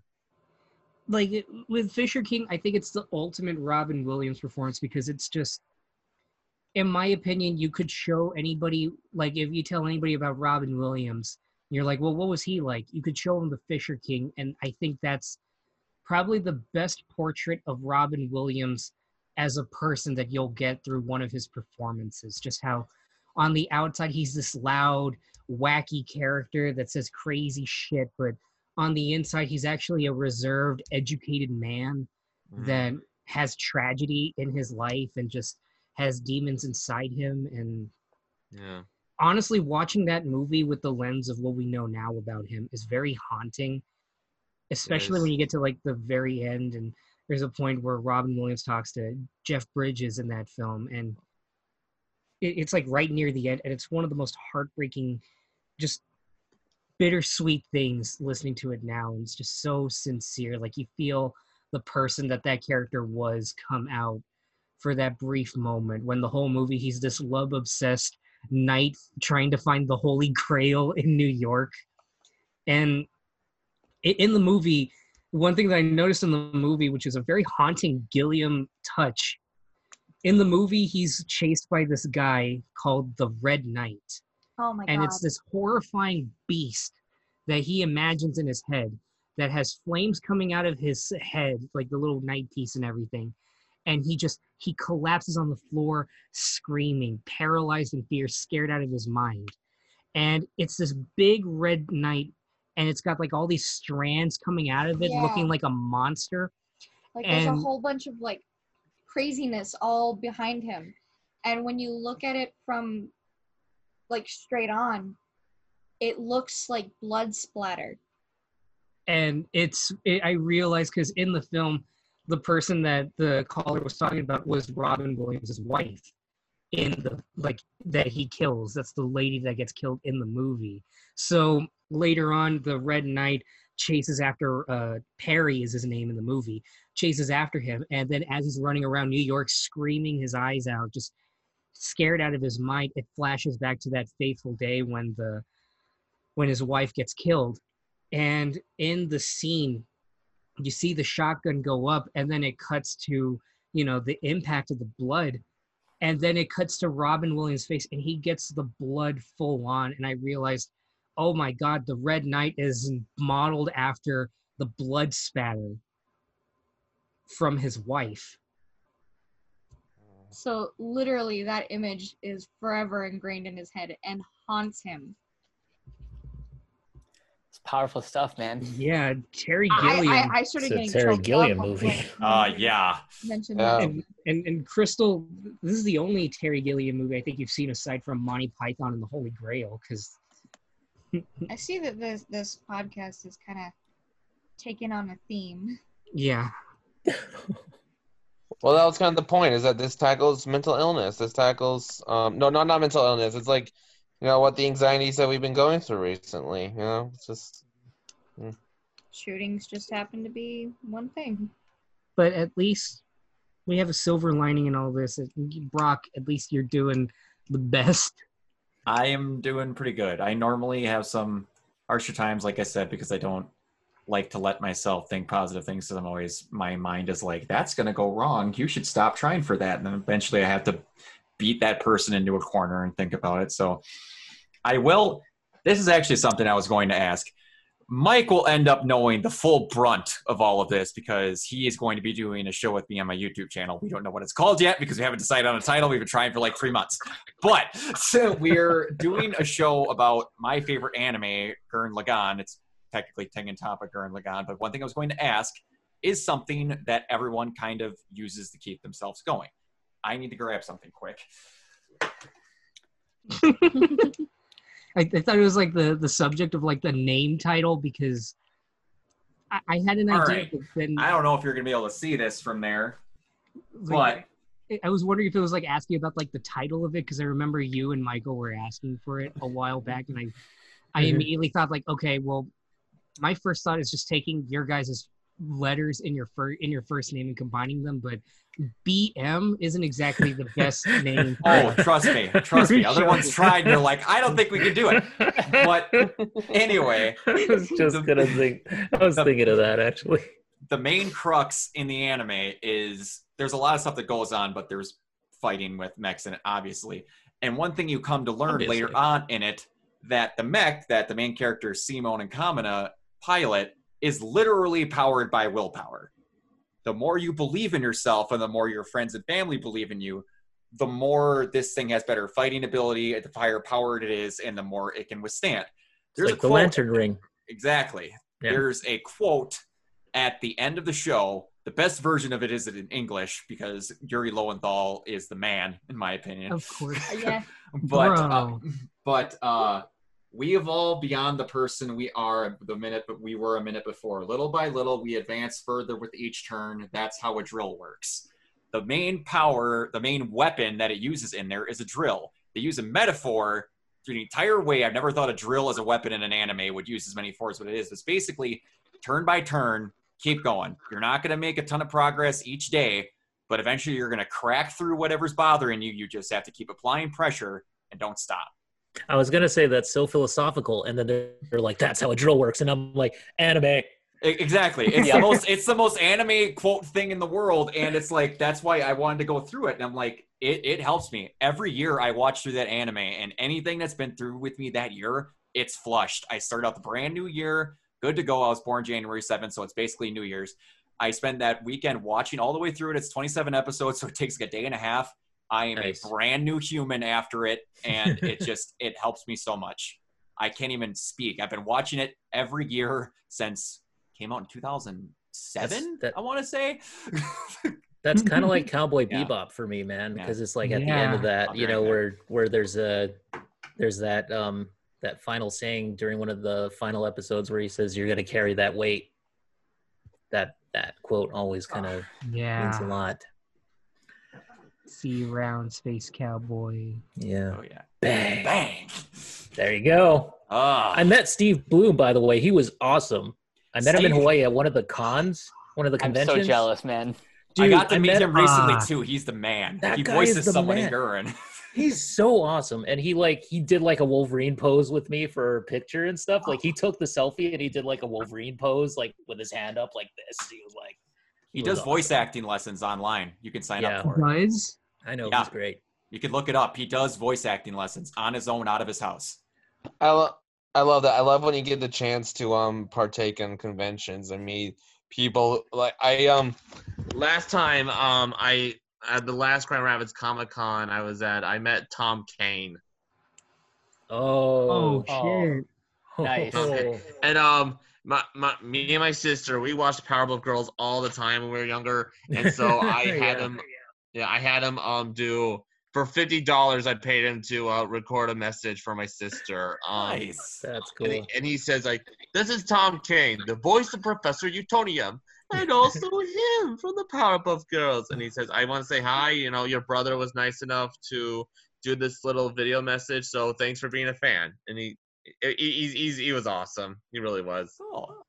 But also, actually, this is my user profile, but I met Patrick Warburton at the convention. Awesome. That's awesome. Patrick Warburton. That's on my user profile. In case you guys haven't seen that, he is just the funniest guy you will ever meet. He was the Tick, right? In he was the Tick. First version of it. Also, he was the Tick. He was excellent as the Tick. The Tick. When we were doing there was a Q&A that he did, and one random commenter, like this guy who had this big backpack on him, he asked him and everyone else in the audience to just shout "spoon." Spoon. Yeah, and at the same time, and also awesome, the cool. Man. That's the best. The funniest thing I mentioned while he was sending me when he was signing something for me, he gave me my signature on like I think it was an animation cell that he gave me. I mentioned hey, you're also good as Lemony Snicket in the new Netflix series. I guess it's because you look like Daniel Handler. And his response was, "I thought I told you never to watch that series. Wouldn't you much rather watch something more pleasant?" And he said, he's one of the deepest voices on the planet. Just listening to him talk is the best. I have more self-control than I do, Jacob, because as soon as I hear that, I would go on the offense like, "Hey, you should really watch something pleasant." Be like, "Oh yeah, okay, you're right. I'll tell you about the next time I rewatch Men in Black 2. Oh, that's just harsh. Owie. Oh, what, was he in Men in Black too? Yeah, he was the. I remember it because he was the guy at the very beginning that Will Smith was partnered up with, and I Oh no, remember it was I him. just I didn't even know I didn't know that. I just I remember I it was just said, him oh because yeah, he grabs a worm. He grabs like a flower. He's like, "What the hell are you doing here, worm boy?" yeah. I mentioned I actually made him laugh because I mentioned one of my favorite Family Guy bits is when the guys are watching a Queen Latifah movie and you know, guys know what I'm talking about. Yeah. Mhm.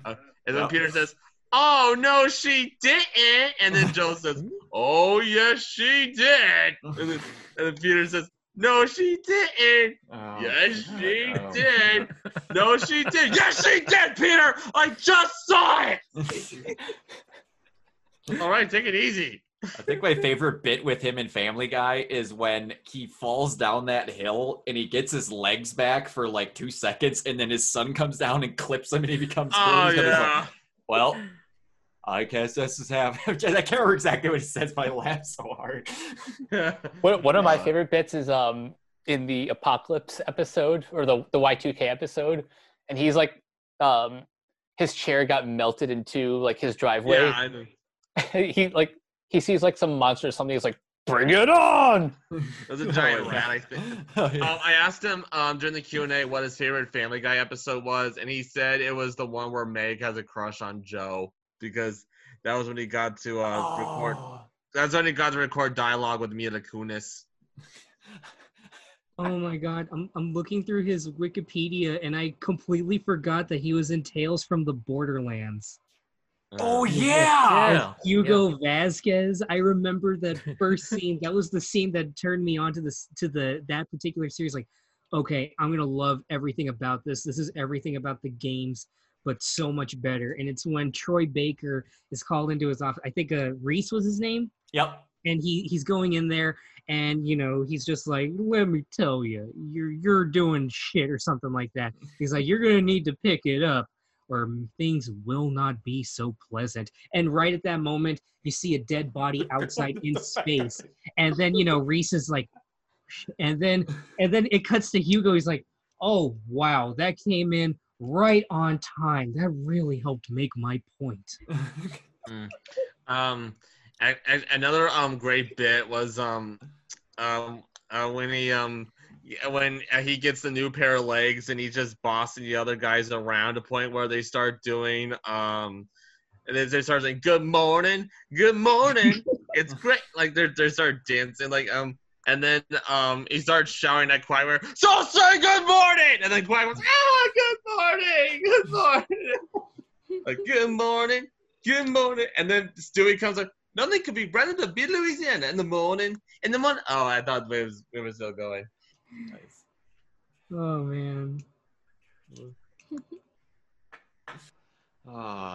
Speaking of Troy Baker, if any of you want a fun time, they sadly aren't as good as close as what they used to be, but there's a clip. I'm a huge fan of Funhouse from used to be Inside Gaming or versus became Funhouse. There's a bit where they had when they first started Retro Replay, him and Nolan North were on their Dude Soup podcast. Oh yeah. And they talked about how they had an idea for a TV show where one of them was going to be Jeff Goldblum and the other one was going to be Christopher Walken on $100,000 Pyramid, where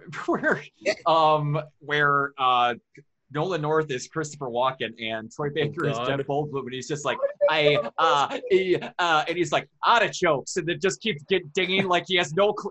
And then the host is just like, how are you understanding him? What? He's just making noises. What? How? It's the best. I'm like, you needed to make that a skit, and it never happened. Oh, I was so mad. How did I know the second you mentioned those two celebrities? It's like, okay, yeah, Troy Baker would be Jeff Goldblum. Yeah, No yes. one else. It's the best. And Nolan North also does a spot-on Patrick Warburton impression. If you ever catch him doing it, he's so good at it. Oh, they're great. But yeah. So, yeah, I'm crying. That skit makes me laugh so hard. All right, guys. Man. So, do we? How do we follow all this up? Honestly, Does anybody else have no anything? idea. Maybe we can. I have an idea. I got this. Maybe we can talk about how we've been. Kiona, have you been talking about how you've been mental? Like, are there any emotional things that you're going through? Well, Yeah, I don't think you said anything at the beginning. Yeah. no, not really. But let's shine the light on you. I'm the host. catch I'm the just guy. like I just set the tone for it. Anyway, Yes, You're- and you're they're one the of ones us, that yell so at you Fiona. because you don't say enough. I'm catching the guy, and I'm bringing us back to the prime timeline, Kiona. okay, you're catching the die. I got you. Yeah, I'm catching Um, the guy. So, well, there was something that kind of happened with me, which was that, as you guys know, I'm an old fart, and when I was younger, I read a bunch of video game magazines, and one of them was this magazine called Game Fan. Game Fan was like the anti Next Generation and the anti EGM, if you guys know those. Which is basically that they were more about the personality and less about, less about trying to sound journalistic. Okay. You know, like the whole idea with them was that they, I remember there were multiple eras in this video game magazine because they went through different ownerships and different editors in chief and whatnot. And so the first editor in chief, there was a time when like that guy, the stories about him are pretty legendary. Like, the fact that before E3 was a thing, video games used to be announced at CES, which is the Consumer Electronics Show in Vegas. And so at one point, some of the I don't want to speak out of turn here, but I will just say that the stories I've read is that there was a case where the people who worked on the magazine Game Fan had rented a hotel room, and allegedly the things that went on in that hotel room are pretty like scandalous. Like, I mean, we're talking like drugs and strippers and whatnot. I Plane remember ride from hell type of stuff. Yeah. So it's like, I mean, it's crazy stuff that happened, right? And like, I mean, it is Vegas. What happens in Vegas stays in Vegas. But I remember you sent me like around that time, like I know There you, is- you talk about it, yeah. dude, like hardcoregaming101.com, they have like this whole thread on the history of Game Fan, and it's super long. It reads like a Martin Scorsese film. It reads like I was like, Josh, you got to write like a screenplay and do like a film version of this. But anyway, That could be your but like Joker. I said, I don't want to like, yeah, yeah, exactly. I don't want to badmouth these guys because I love the magazine and I really enjoyed what they did, because what they used to do is they used to do these big huge spreads of games, like multiple pages, screenshots all over the pages and stuff. Like they were really kind of like that magazine just bled art direction and screenshots and color, and it was very interesting. The funniest that you told me about was that one guy that wrote, I think, a review or a preview. He wrote a review while he dropped acid. He dropped acid and wrote a review while on acid. It was Yeah. it was that game. I was just about to ask, what was the game? It was God. Atari Jaguar. It was a that, Jaguar game. It was that game where you're flying around and then you bump into shit and then the It's headless legendary. face comes in. Where She's did like, you where did you learn learn to to fly? fly? Yes. He wrote a review about that and how that was gonna change games. That was going to forever. change games Oh forever, my and it was the best gosh. game of all time and everything. my Yeah, God. like, dude, it's pretty legendary. I mean, like that Wow. magazine, man. But when I came into it, because I started reading it like month to month when it was in its later incarnation. So at the time, the editors that had done all that stuff, all the crazy stuff, had kind of left and done their own thing, and so the new generation of guys came up. And this one guy was the editor in chief, and what he loved to do was he loved to rant about 2D games. And this was at the time when they went out of business. It was around right about when the Dreamcast launched. Okay. So like maybe in 2000, Okay. up to 2001 maybe. So you had the PlayStation 2, and of course Sony was leading the 3D game revolution Oh, at the yeah. time, and Sega, they were big like Sega supporters and stuff like that. Like, I mean, they were import gamers. They were, Saturn, Dreamcast, very like Sega focused. the Xbox was just announced, and it was just like, you know, we were at the time when things were going to change again in the industry. And so this guy, he wrote like a review of a game, and it was just him like ranting about 2D gaming and why aren't you people supporting it, and like no. this is like the best friggin' stuff. And I mean, I love that though, because there was passion there, you know. Oh I yeah. Maybe it found the wasn't. review too. It was a review too, and it was just like, you know, like some people would say that's unprofessional. I was just like, I love the passion, man. Huh. But anyway, so what happened was that years later, somehow in the ICQ days, I had managed to just message with this editor-in-chief guy who wrote that review, and I just told him his name was Eric. ECM was his handle that he went by, and I told him that, you know, that I enjoyed reading his writing because I thought it was interesting, and I thought it was funny, and you know, there was just a lot of passion behind it, so I liked it. And so we had sort of messaged back and forth a little bit, and just talked about like X-Men comics. And this was at the time when Chuck Austin was writing X-Men, and you know, anybody who knows, his run was awful anyway. So we would like badmouth Chuck Austin's run on X-Men. But Chuck Austin, we'd love to have you on the show, by the way. Oh, yeah, definitely. I don't think he's gonna ever listen to anything on the internet ever again, Chuck Austin. Poor guy. But you know, honestly, you did write all that crap, so but I mean, like, you know, so I had some interactions with this guy, and I you know, there was an affinity there for his writing and stuff like that, and partially like GameFan is sort of what inspired me to make Renegade Pop Culture. Awesome. Yeah. So, you know, and that's why we have the nicknames and stuff like that, because it's kind of like a little GameFan homage. I like that. So anyway, I read like maybe a few weeks ago, I read that this guy ECM, he had passed on in 2018, in early 2018. And I didn't know this.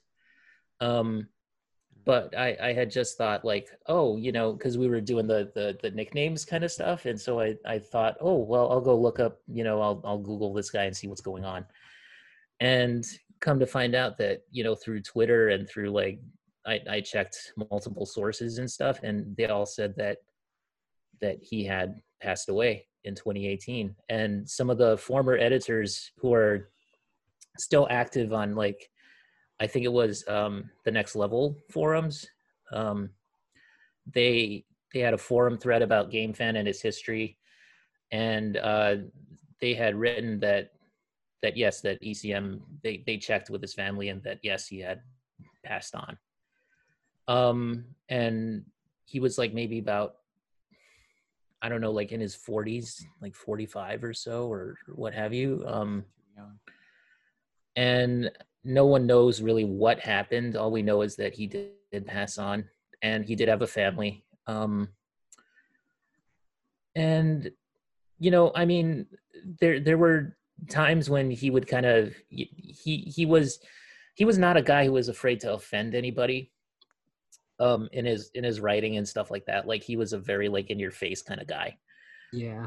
And I don't know what his politics were. I mean, you can kind of guess, but you know, regardless of any of that stuff, it still was like, it was a major blow for me, because I was just like, I had those interactions with him, and to find out that he was, you know, one of the reasons why was I was hoping to maybe find a way to contact him and maybe say like, oh, look, we made this website, and you know, it's different from GameFan, but it's inspired by it, and you know, I hope that you would take a look at it. That was something that I was trying to do. But he, you know, not there anymore. I'm friends with a couple of guys on Facebook and everything, like a few people who had worked on GameFan, both in the original and the latter incarnations that came years later. and so I wrote a thing on Facebook about it, and I shared it to the group, and it was just something where it was like I was up at like 4 a.m. just thinking about it because I was just looking through everything, and I listened to a podcast that his friends had made in his honor, and like it was just something that really hit me in a strange way. And so I tweeted out to some of the guys that worked on the magazine back in the day, and they actually ended up following me back, which is awesome. Nick Rocks and Casey Lowe, and so It's very surreal when someone that was a huge inspiration for you and like it kind of slips by in that respect, Yeah. Well, one of the things that I sort of do that is sort of my own kind of homage to him is that, like, in my writing, like the corny humor, like that's a little bit of like ECM, because he used to do that. He would do the whole thing. Like, one of the things I used to love about it was in the intros to like the reviews or the previews or what have you, they would always kind of call each other out. Like, he would call out other editors and stuff, and he'd just be like, yeah, this game is great. It's an import, it's a shoot 'em up. It's 2D vertical scrolling, so that means this guy ain't gonna like it, and they would just do things like that. And it was so funny, and it just kind of added to this whole like idea of like these guys were just sitting in a room together just playing games all day. That explains the kid fan call out at the beginning of the Cybermorph review that Exactly. I pulled up. Like, yeah. Cybermorph, that was it. That was Yeah. it, man. That's like, oh man. And in fairness, at least for me, I always love reading the show notes for the podcast, because I can always tell that's your personal flair. And even if it's like at odds with everybody, it's always like, look, I'll tell you guys, I don't care about this thing. It doesn't look like my cup of tea. It looks like craziness. It looks like what would happen if you snorted Skittles. But you know what? Everybody else loved it, so there you go. I know. Yeah, that's kind of my thing that I do. That's a little nod to that, because like, I still think my favorite thing was the real pigeons fight crime. That was my favorite line that I've ever written for these show notes, because it's just like, I hope they do so just by pooping on the criminals at inopportune moments. Like, that's I'll admit I was a little upset, like on some level, like, oh man, why didn't you write anything about animal crackers? Because I could only imagine the comedy gold that you could have come up with. Oh man, just by talking about the premise of animal crackers. We're friendly towards the director, so yeah. And then I remembered that it's like, okay, yeah. I get it, but man. And I didn't watch the movie, so I didn't really want to be one of those guys, like Real Pigeons Fight Crime is another whole thing, because first of all, that title, and secondly, it's not made yet, so nobody's seen it. Maybe it will just be pigeons crapping on people, for all we know. I mean, if it was, I'll watch it. But by the way, you have earned a viewer. If you guys have seen the title for the tuned up that I edited, which I think was Comic-Con Cringe with Kawaii Kyle. I swear to God, I know that is not a final title. I just want to make myself laugh. I gotta say, I love your working titles for Tuned Up. Me too. I always get worried that like I might say one thing and might be like, oh crap, they might think like this isn't like I'm not taking it seriously. I still think my favorite title that I've done, which to any listeners that are listening in, when Kawaii Kyle helps me out with the editing, I just hand it off to him. And what happens? It's a man of mystery, like, that Kawaii Kyle. I sit with him and I listen, and I just think, all right, how can I distill it down to just like something that can probably make him laugh? And one of the favorite titles that I came up with was I think it was actually it was either the Animal Crackers one or the Hamilton one, which was Animal Crackers in Our Voice. Yes. Yep. And my voice. Yeah. And Hamilton hitting it with Hayden. Yes. I just We should have just been like spitting it with Hayden. yeah. Oh god damn it. Oh, that would have been perfect. Oh man, It's Hayden's like surreal though. throwing something at the computer right now. It's surreal though about the game fan stuff because Yeah, I can understand that. Like, it's not on the same level, but it reminds me when Roger Ebert died. yeah, And Yeah. for me, it just I think it's just in my head. It's like, fuck, I'm a filmmaker. I'm never gonna be able to see a Roger Yeah. Ebert review of my work. yeah. And it sets in, and then sometimes you watch a movie and you just think, man, what would Ebert think of The Tax Collector? No. Anything. You know what, though? Uh, Please.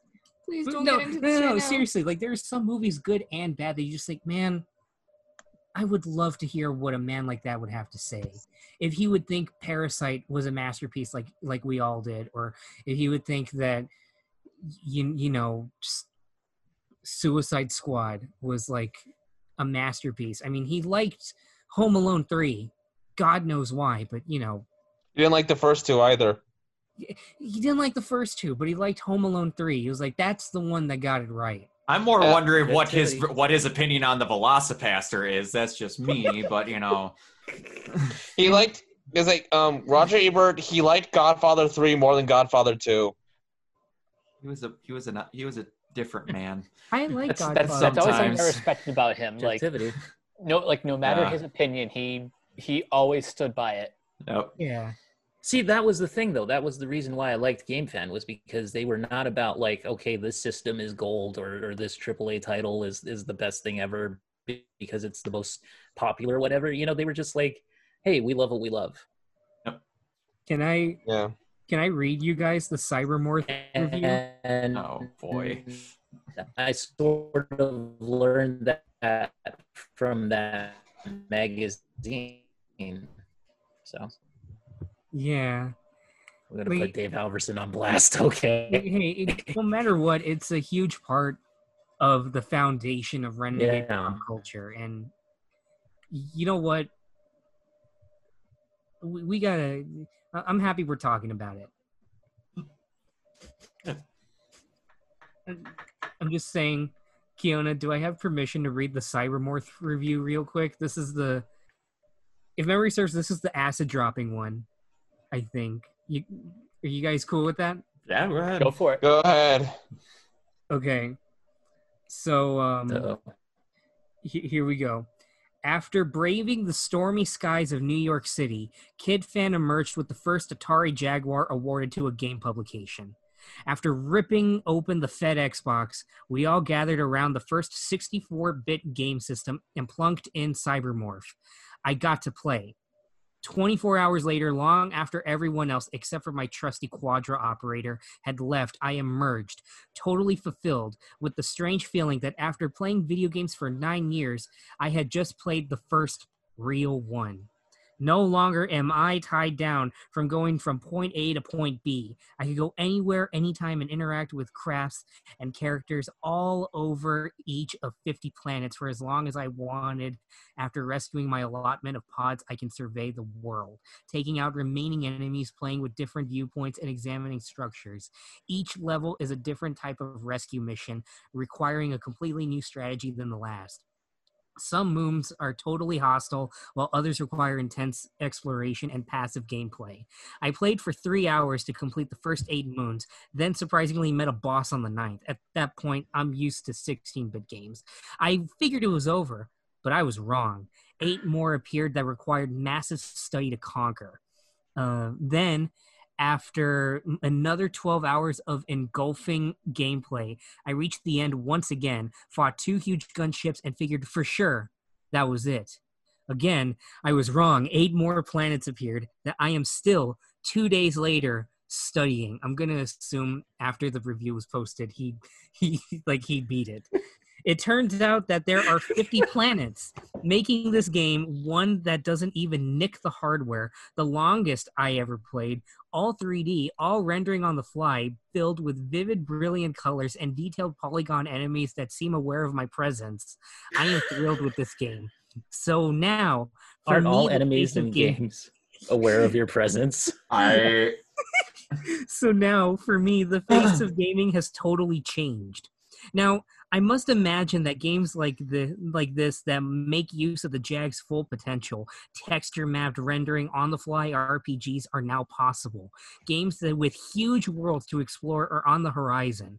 Shooting, action, role-playing, adventure. The Jag will have it all. No putt-putts, no bird's life, just solid, inventive 64-bit games from programmers with imagination. This game was made by ATD.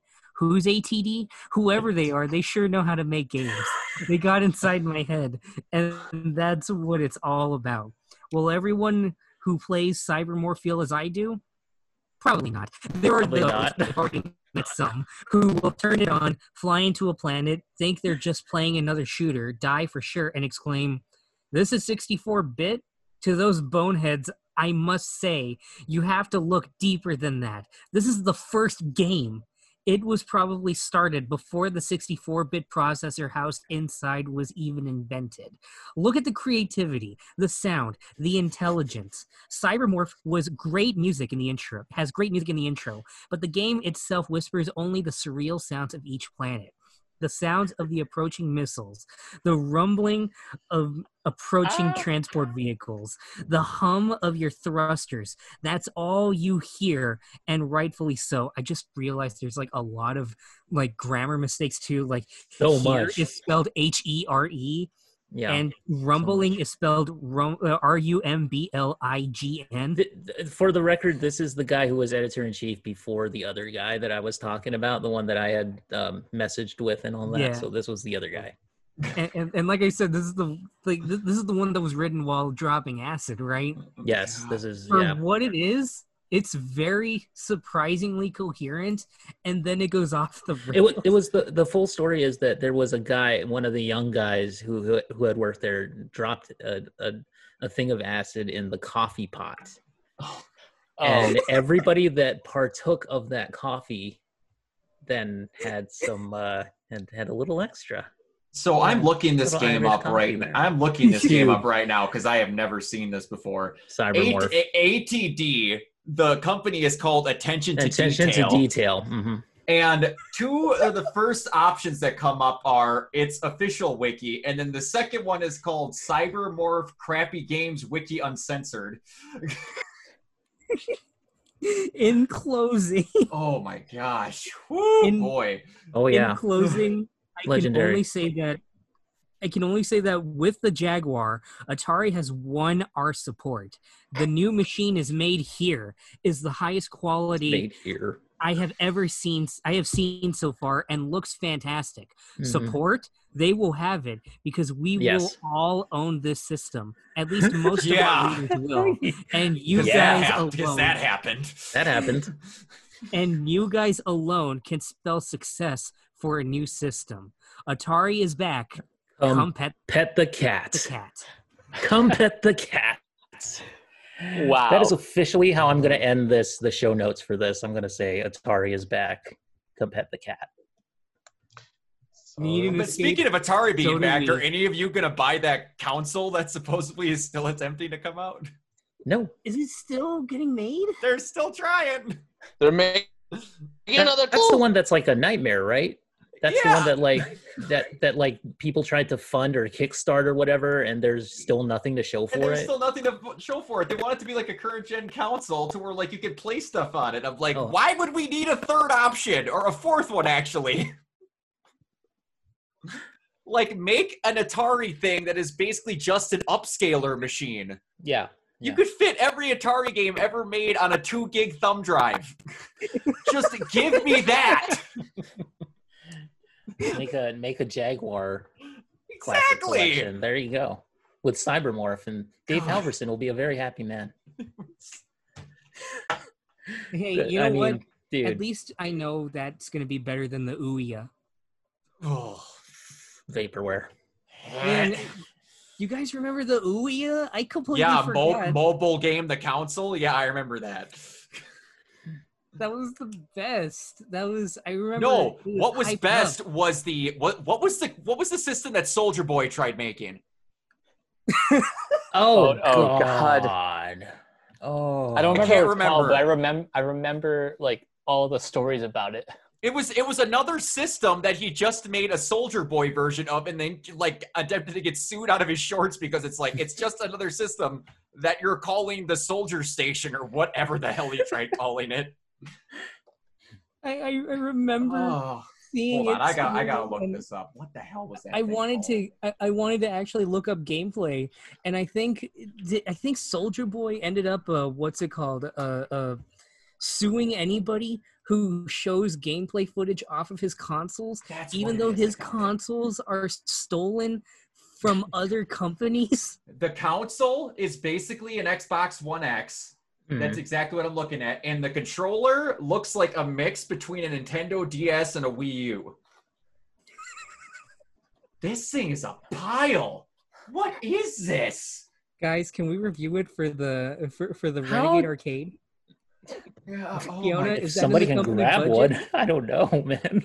Hold on. I'm going to Amazon.com. Hold on. Oh no. Oh no. Amazon.com. I tell you, if it's not unbelievably unreasonable, It's going to be unbelievably unreasonable. Dude, I got to tell you guys is it? this too, which is that like if you guys if you ever want to go back and read like old issues of GameFan, I think like the Internet Archive has them.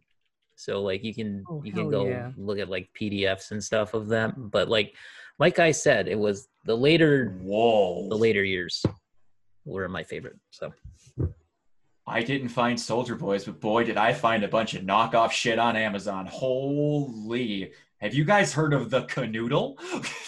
Sounds familiar, actually. that is It's got 36,000 games in it. Want a game? Come canoodle with us. Oh God. Josh, I gotta say, I love how you always lean on Crystal when we're recording. What is this garbage? I think you're drunk. the Canoodle. Oh my God. This is canoodling, Crystal. This is canoodling. This is... Man, I'm just going down a rabbit hole of knockoff systems that claim to have... Oh, speaking of that, now that I remember it, I had to bring this up because I almost forgot. We were at a mini mall in Gurnee, Illinois, the Gurnee Mills Mall. A guy sold us a system that supposedly had 6,000 games on it. And I'm just like, okay, no, it doesn't. The guy was trying to convince me so hard it had 6,000 games for $50. I'm like, no, it doesn't. Oh, God, And no. we got the thing home, and we started playing it, and it had 6,000 games, but they were all just repeats with different names on them. Like Tekken 3 was a random game that just wasn't Tekken 3. But it had the weirdest warning I'd ever seen in my life. It said, do not leave plugged into the wall when turned off. What? Oh my God. I don't know. That reminds me. Was there like a strange glow emanating from the console? That reminds me of Christmas. I remember one year, I think it was like one of the first years that we were together, Crystal. Your grandma on your dad's side, she got me and her siblings and I think her dad or your dad. Yeah. She said they were Nintendo Classic Editions or something like that. Those mini NES. And I was like, oh my God, that's awesome. And then I take it and then I plug it in at my house. And I think in my head, okay, something's off. Because I'm looking at the NES controller, and the thing that isn't setting me off is the fact that it's got another set of 2 buttons. So it's got the A and B and an A and B also. So that's not setting me off that it's got 4 buttons, even though it's supposed to have 2. But what's setting off red flags is I realize, oh crap, this doesn't have the Nintendo logo on its controller. Oh no. It's a bootleg. So I boot it up, and yeah, it has 6,000 games. like something like that. I'm like, okay, well. It's the Sopra Nintendo. And the thing that gets to me, most of the games are virtually unplayable. Oh, no. But of all things, the one game that works like a dream, and I hate that it works like a dream, and that I know it works like a dream, is Ghostbusters on the NES. What? Uh-oh. Oh, no. Congratulations. It could have been Dick Tracy Yes. on the NES. Congratulations. I have a soft You have spot for completed- Dick Tracy. You have completed a great game and proved the justice of our culture. So go on, rest our heroes. That's right. That wasn't Ghostbusters. I know that quote. I forgot what it was in. The AVGN, when he did that, Lord. he suggested a substitute end title card and said, "Congratulations, you had the courage to sit through this awful game. You proved your nerdiness. Now go fuck yourself." Go fuck yourself. I'll always remember that and the Preferable. end title that he came up with for the Friday the 13th game, because Oh, at the yeah, very no. end of that game, it just says you and your friends are dead. They're Game dead. over. And he just And- went off on it. And It went like this. I remember this. It said, "You're dead. Dead. Your friends are dead. Your family's dead. dead. Your fucking pets are being skinned alive. Your mom's a Your fucking mom's a whore. fucking whore. You You suck suck at at life. life. The The whole, The whole hates world you. hates you. You're going to Go to hell. hell. Live with it. Live with it. Game over. Over. Nice. I would love it if a game did that to me. I would just be like, that is so worth it. Yeah. It may not be the actual game over screen on it, but I imagine that's probably what the game over screen is for Battle Kid on the NES. Anybody who's played the game, who's watched the Game Grumps play that, they know Oh what my I'm God. talking about. Good God. Oh. Like my goddamn dad's child, you piece of garbage. Guys, are we sure that we're doing a mental health one? We're not just doing another free for all. I mean, it kind of is a free for all, but to be You honest, know, I mean, we- we've covered a always go couple of off. heavy topics here. Oh yeah, we did. It's like, to be honest, if you want to do mental health, what are the things that help us through mental health? Do we Exactly. yeah. We making tie it sure back. that- Blowing Yeah, off that's- steam. That's exactly? it's, Yeah. it's kind of how we ended the last one too. Yeah, Yeah. exactly. Yeah. I was How gonna. did we end the last one? We like started going off about something, right? I don't remember exactly what it was. I just remember it started heavy and then ended completely off the rails. Yeah. Because I mean, that's pretty much what we are. If you At least if you it's get in not touch with Josh. us, you'll know. Losing his I mean, the mind free up for all and one. down. Oh, It was yeah. like the free for all one where we started talking about George Floyd, and then we started. Yeah, that was the unplugged episode. bringing up the squeaky boobs one. Oh my god.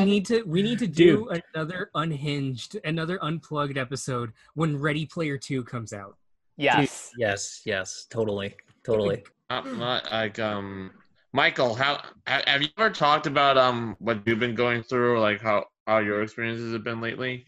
I think I dove a little bit into it the last time. Only real story that I have this week is just the general anxiety of. Okay, so you know those stories of like the old Samsung phones that like exploded. Yeah. Well, I have an iPhone 7, and I just realized over the weekend that the battery was starting to swell up. Oh.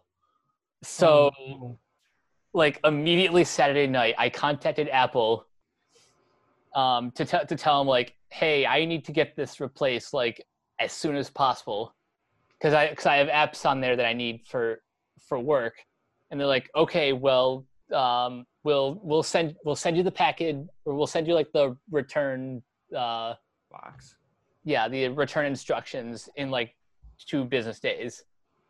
And that just kind of that like set off my anxiety to like I was before that I was like at a a 5, 6, my kind of normal level.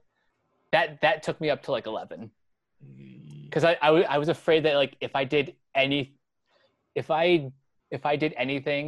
like if I left it in the charger for too long or You taxed it in any way. yeah.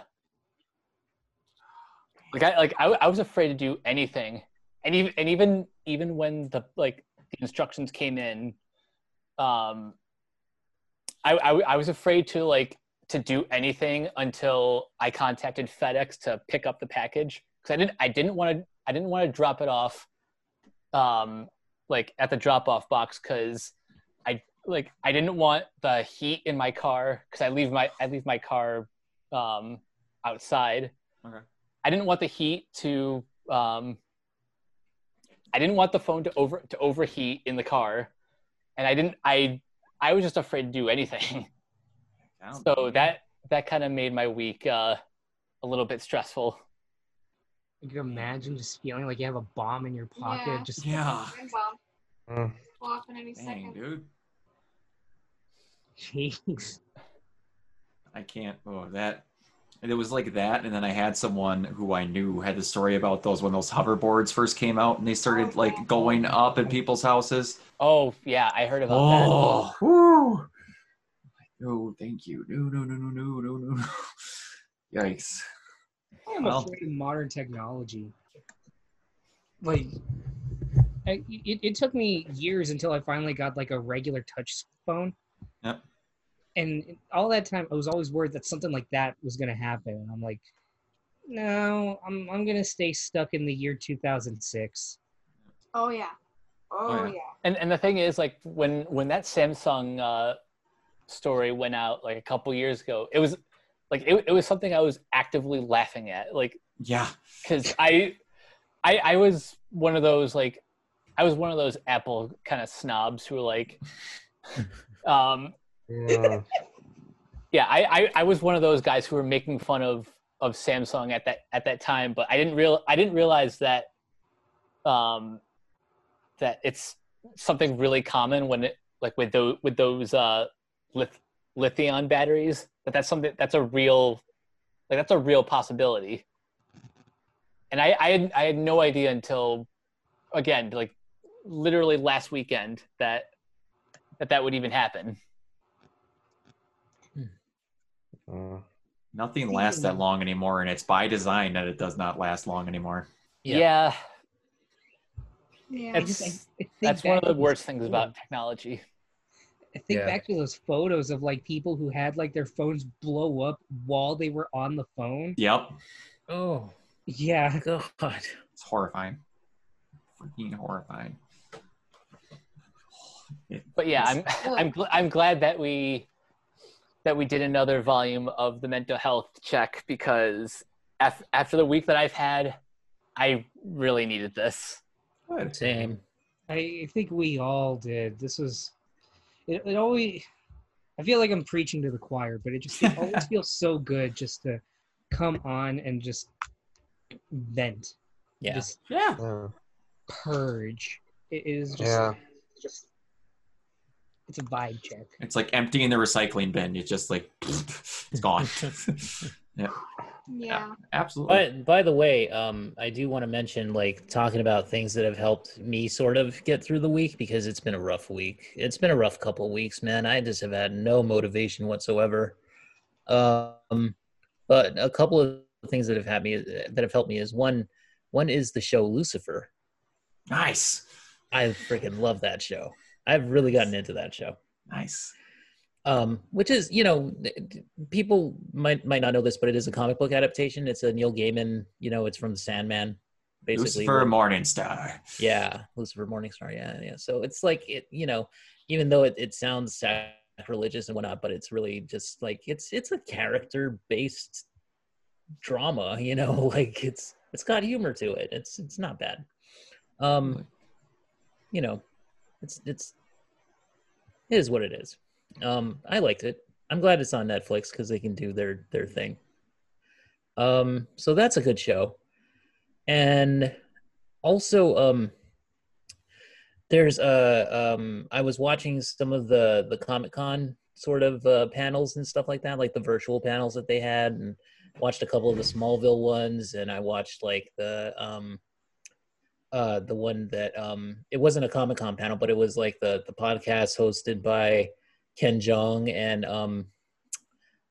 Josh. The Josh, Darkest who's the Timeline. dude? Yeah, who's the dude in Community? Why am I blanking on his name Joel right now? McHale. Joel McHale. Thank you. Yeah, they had Allison Brie on their show, Oh, nice. and hell that was a yeah. fun episode. So that kind of got me through things. But then watching the Smallville ones, it was interesting because like Michael Rosenbaum has his own show. He has a podcast called Inside of You, which is a great name for a podcast Yeah. because every time somebody comes on there, he'll have like Brandon Routh on, and he'll be like, "Brandon Routh, thanks for letting me be inside of you." And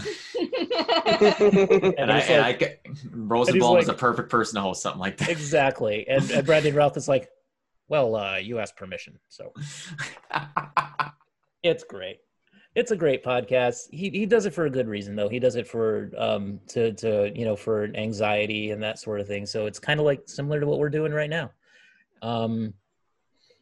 But it's one-on-one kind of interviews and stuff like that. So, which is, by the way, a format that I am kind of interested in doing. Like one day, I think it would be cool if like maybe each of us could do like one-on-one sort of interviews with each other and just kind of talk about stuff. And this would be Absolutely. an offshoot of like the mental health podcast. That So would be fun. Absolutely. cool. Be You mean very one into of us that. would interview another person? yeah, or like just we can interview each other. Okay. All right, who- Absolutely. Who wants to be the Nixon to my Frost? I think it should be me. Come on, man. We've known each other for years. Yeah. Me and Mike can interview each other then. Exactly. Oh, we could go for hours. Oh yeah, you and me got a lot of stuff talked over years of doing stuff on YouTube Brock, together. you can interview me. Okay. I'd be up for doing either. This is literally the first time you and I have ever talked to each other. Okay. Yeah. What better way to get to know each other than now, basically? I'd be good with something like that. We just figure out a format. I have no life, so I'm open for doing stuff whenever. I'll be honest, I would love to interview Hayden.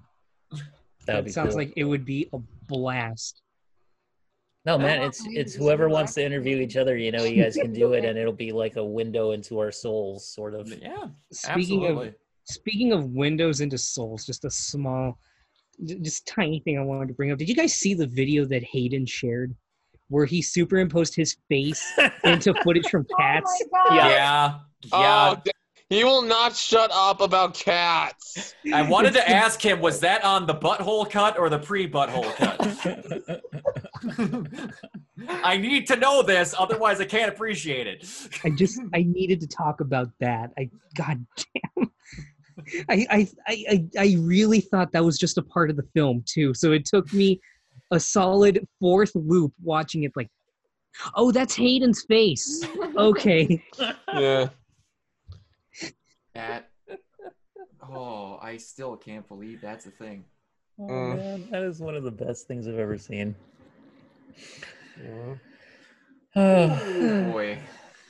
Cats. Can I say? Mhm. Can we? I'll just say what's been helping us get through this. Sure. I just want to say what's getting me through this is my chats with Kim, my girlfriend. Nice. I was gonna ask, how are you two doing? We're doing good. I sent her recently. She really wanted a T-shirt that I wouldn't miss, so I sent it in the mail. Because she sent me one, when right after she Nice. was wearing perfume, so like her smell is on it. Aw. Aw. That's She's- cool. Yeah, there are times that this virus thing kind of makes me scared. I guess we really want her to come over here to America, and sometimes, I do try to hold on to hope that we will see each other in person, and it's still great. We're still watching Lazy Town every Sunday, or at least she's watching me watch Lazy Town. She's watching me watch Lazy Town. And just bombards me with Lazy Town lore, basically. Lazy Town lore might be the best thing I've ever heard in my life. That's just That's awesome. That is amazing. And Lazy she and her lore. sister are obsessed with the new Animal Crossings game. She sends me these animations. A lot of people do. are. She did me. She showed me this one animation on YouTube where it's Animal Crossing characters reenacting the talk show scene in Joker. oh boy. Oh no. Where it's like a ram and a cow and a clown face, a ram and clown face, and there's like that little rat creature, whatever, like a squirrel, whatever, is the Robert De Niro host. Oh my god. Yeah, that's not funny, Arthur. Oh, I'm sorry. Oh my It's god. been a rough week. Ever since I taxed that bridge. Yeah. God. I now I want to hear a KK Slider cover of "That's Life" by Frank Sinatra. I would pay for the recording myself. I would pay for the studio time. Good lord. Oh my god. And the part where he kills Murray, he just makes the squirrel character disappear in a puff of smoke. And everyone the crowd still screaming. There's a great edit of that on Facebook. I don't know how I'd be able to find it. Where he does that, they get what they fucking deserve. He shoots him, and then nothing happens, and Robert De Niro just stares at him, and he just looks back, and then it just cuts to commercial break. The funniest I've seen an edit of that is they put all of Arthur, like that whole scene, intercut in the Eric Andre show. Oh. So, he's just like, it's been a rough week since I killed those Wall Street guys. And it cuts to Eric. How can you say something so controversial and yet so brave? And he's just like, what do you get when you cross a mentally ill loner with a society? And it cuts to Eric like, I don't know what's going on right now. And he's crying. And then he does, you get what you fucking deserve. And he points the gun. And right before it fires, it does the whole dur, dur, dur, dur. We'll be right back. Oh my god. Oh, hey, Josh. I wanted to ask you. Did you see the state of play video from PlayStation? I only saw one video from there, and it's the video that matters to me. Bug Snacks. Is that? Bug Snacks. Okay, I saw two videos. Bug Snacks, but Crash Bandicoot 4, baby! Oh, I'm excited for hoods. Did you see Bug Snacks? Did you honestly see Bug Snacks? I did see a little bit of Bug Snacks, but then I saw Crash 4, and I was like, I'm sorry, Bug Snacks, but I'm going to have to chow down on you. You've been knocked out of position. When does Crash come out? Crash comes out in October. Oh, okay. Dude, Bug Brock, Snacks. what are your thoughts on Bug Snacks? I'm just curious. Are you I on don't- board I as much as don't- we are? I don't. Because let me tell you something. Bug Snacks is the game of the year as far as I'm concerned. The funniest thing, I wanted to be known. I started the fucking joke about Bug Snacks being game of the year. Yep. Like, that's my most hyped game. I started that joke, and then I see Video Game Donkey do a video about quote-unquote E3 2020, and Yep. he talks about Bug Snacks, and he's already started making the joke, this will be the Knack 2 of PlayStation 5. Oh my god. And the funniest thing is he started making fun of a game that was on the PlayStation 5 showcase. It was that one that Bethesda was doing where it's like you shoot and then if you don't do things right, you kind of go back in time. Oh, You guys Deathloop? remember? No, not Deathloop. Yeah, Deathloop. Is it Deathloop? Okay. Yeah, and he's Oh, like, yeah. I always find it funny that there's a video game at E3 that's always like, and he plays the clips of the thing. He's like, all my life I've lived on the edge, but now I'm not. Who am I? I'm Bug Snacks. And then the funniest was he was showing footage from Halo Infinite. He's like, Halo Infinite is the most powerful game on the Xbox. Look at the graphics on the monkey. This Dude. is this is clearly footage from Halo 3. So then it actually is showing footage from Halo 3. He's like, okay, here we are. It's the proper footage, and it's footage from Halo Infinite. He's like, Halo Infinite is the most powerful game on the Xbox One. Look at the graphics on the monkey. Dude, can we talk about Halo Infinite? Because I never got to rant about this, okay? I'm getting something to drink. You go right ahead. Guys, you guys are in for a Kiona rant. So, okay, Halo Infinite. Let's talk about this. Okay, so like, I was waiting for this Xbox press conference. I tweeted to Phil Spencer. He never saw it. He doesn't care who we are. He doesn't know who I am. Anyway, Phil Spencer. I'm a fan. I've been an Xbox guy since the original Xbox way back in 2000 whatever. And like, okay, you know, I'm ready for this. I'm ready for Halo. Let's get it on. This is let's go. This is our time. And then the Halo Infinite thing happens, and it's like the music's a throwback, the armor's a throwback, the graphics are a throwback, everything's a throwback. And I'm just like, you know what is even happening with this game? Because like, okay, so Halo 5 sucked balls, okay? Like Halo 5 was the equivalent of like me burning my Halo membership card, okay? Like that's I have no Halo card. I'm not a fan anymore. Your game sucked. Dude.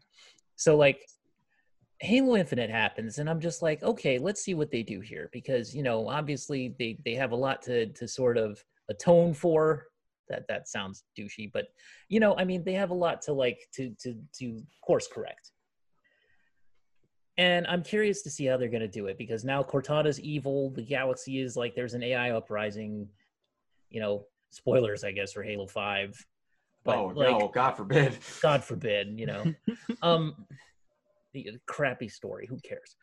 You know, and then there's like a whole nother Spartan team, and Nathan Fillion's on it, which is the one saving grace. And like, he makes everything better. Exactly. So now we have Halo Infinite. What are we going to do here? What we do is we have the Chief stranded in space, and he's rescued by some whiny dude in a Pelican. Now, said whiny dude is apparently going to be Chief's companion through this entire adventure, which is, I won't get into the technical side of it yet. So now, okay, he's going to be Chief's companion, right? So every time between missions, you're going to have to talk to this whiny guy who's going to complain about, like, I thought you said that we're going to go back and find civilization and go back home and I can go with my family and da-da-da. And Chief is going to be like, I spot a crew of grunts. I'm going to go kill them or something, you know, whatever. So he goes and he kills all the grunts and he kills all the dudes. And then, like, and oh yeah, it's anti-aircraft batteries. Okay, so he's gonna go and kill the anti-aircraft batteries, as we all know. So this is just Chief doing his Chief thing. The brutes are falling out of the sky. They look terrible. They look like Play-Doh, plastic, whatever. Are you making fun of Craig the Brute or whatever his name was? Craig the Brute, yeah, Craig the Brute.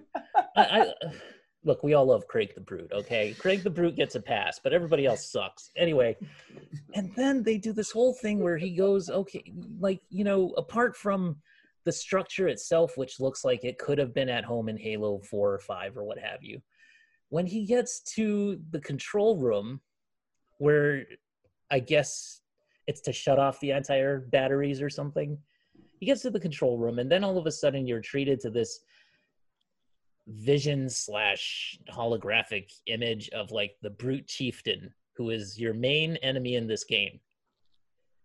And all it is for the last like minute or two of this demo that they showed is just the brute chieftain, basically like Matt McMuscle says, he was just cutting a promo at Master Chief. Dude, oh, you listen to Matt McMuscles. We're getting closer every day. Go ahead. Well, Josh introduced me, actually. Yeah, I introduced him because I knew him through two best friends. And the first video that I watched was his Marvel vs. Capcom Infinite video with Maximilian Dude.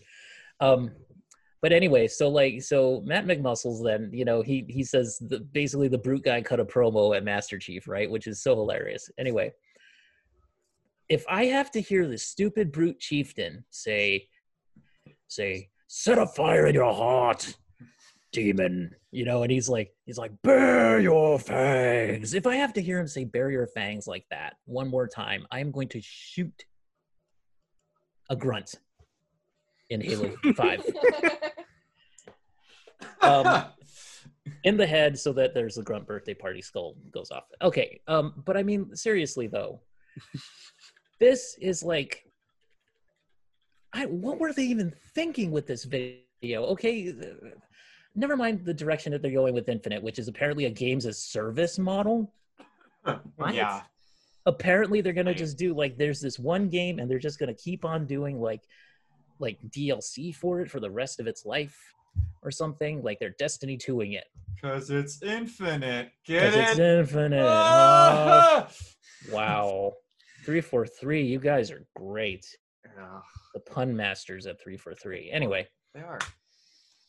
So like, I don't know. I am not on board with this. I don't like the visual style. I don't like the music. I don't like this whole game is not made for me, because they say they're gonna tie it into Halo 5 and everything that happened in Halo 5 still happened and it matters and everything like that. It's gonna be a lore entry in the freaking game that you get when you go and hijack or like hack into one of the computer stations. Okay, maybe a good sliver of Cortana will come back, but that's about it.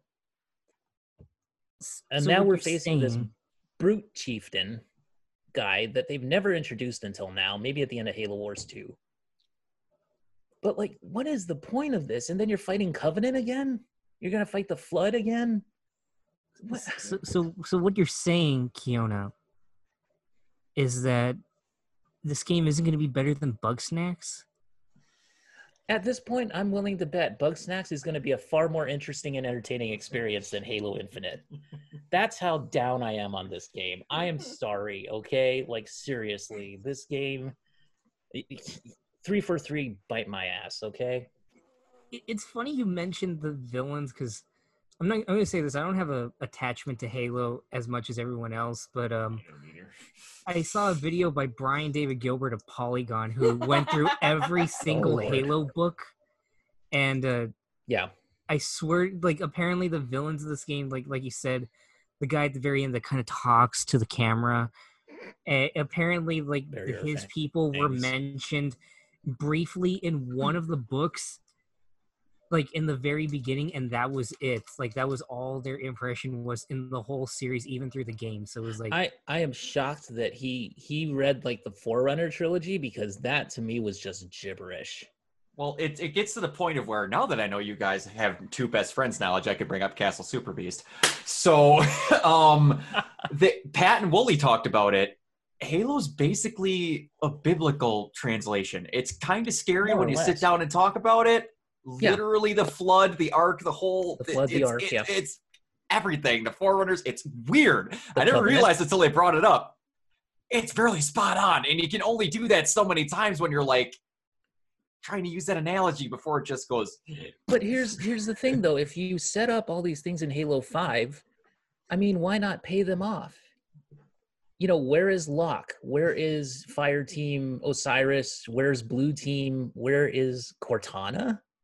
She's I not even honestly think around they're now? trying to avoid that because of how pissed people got with how I know. horrible those trailers were. I mean, I they were understand lies. that, but the thing is that, like, yeah, the Hunt the Truth thing was a complete fabrication made by the marketing department. And it was better than the game itself. But anyway, Yes.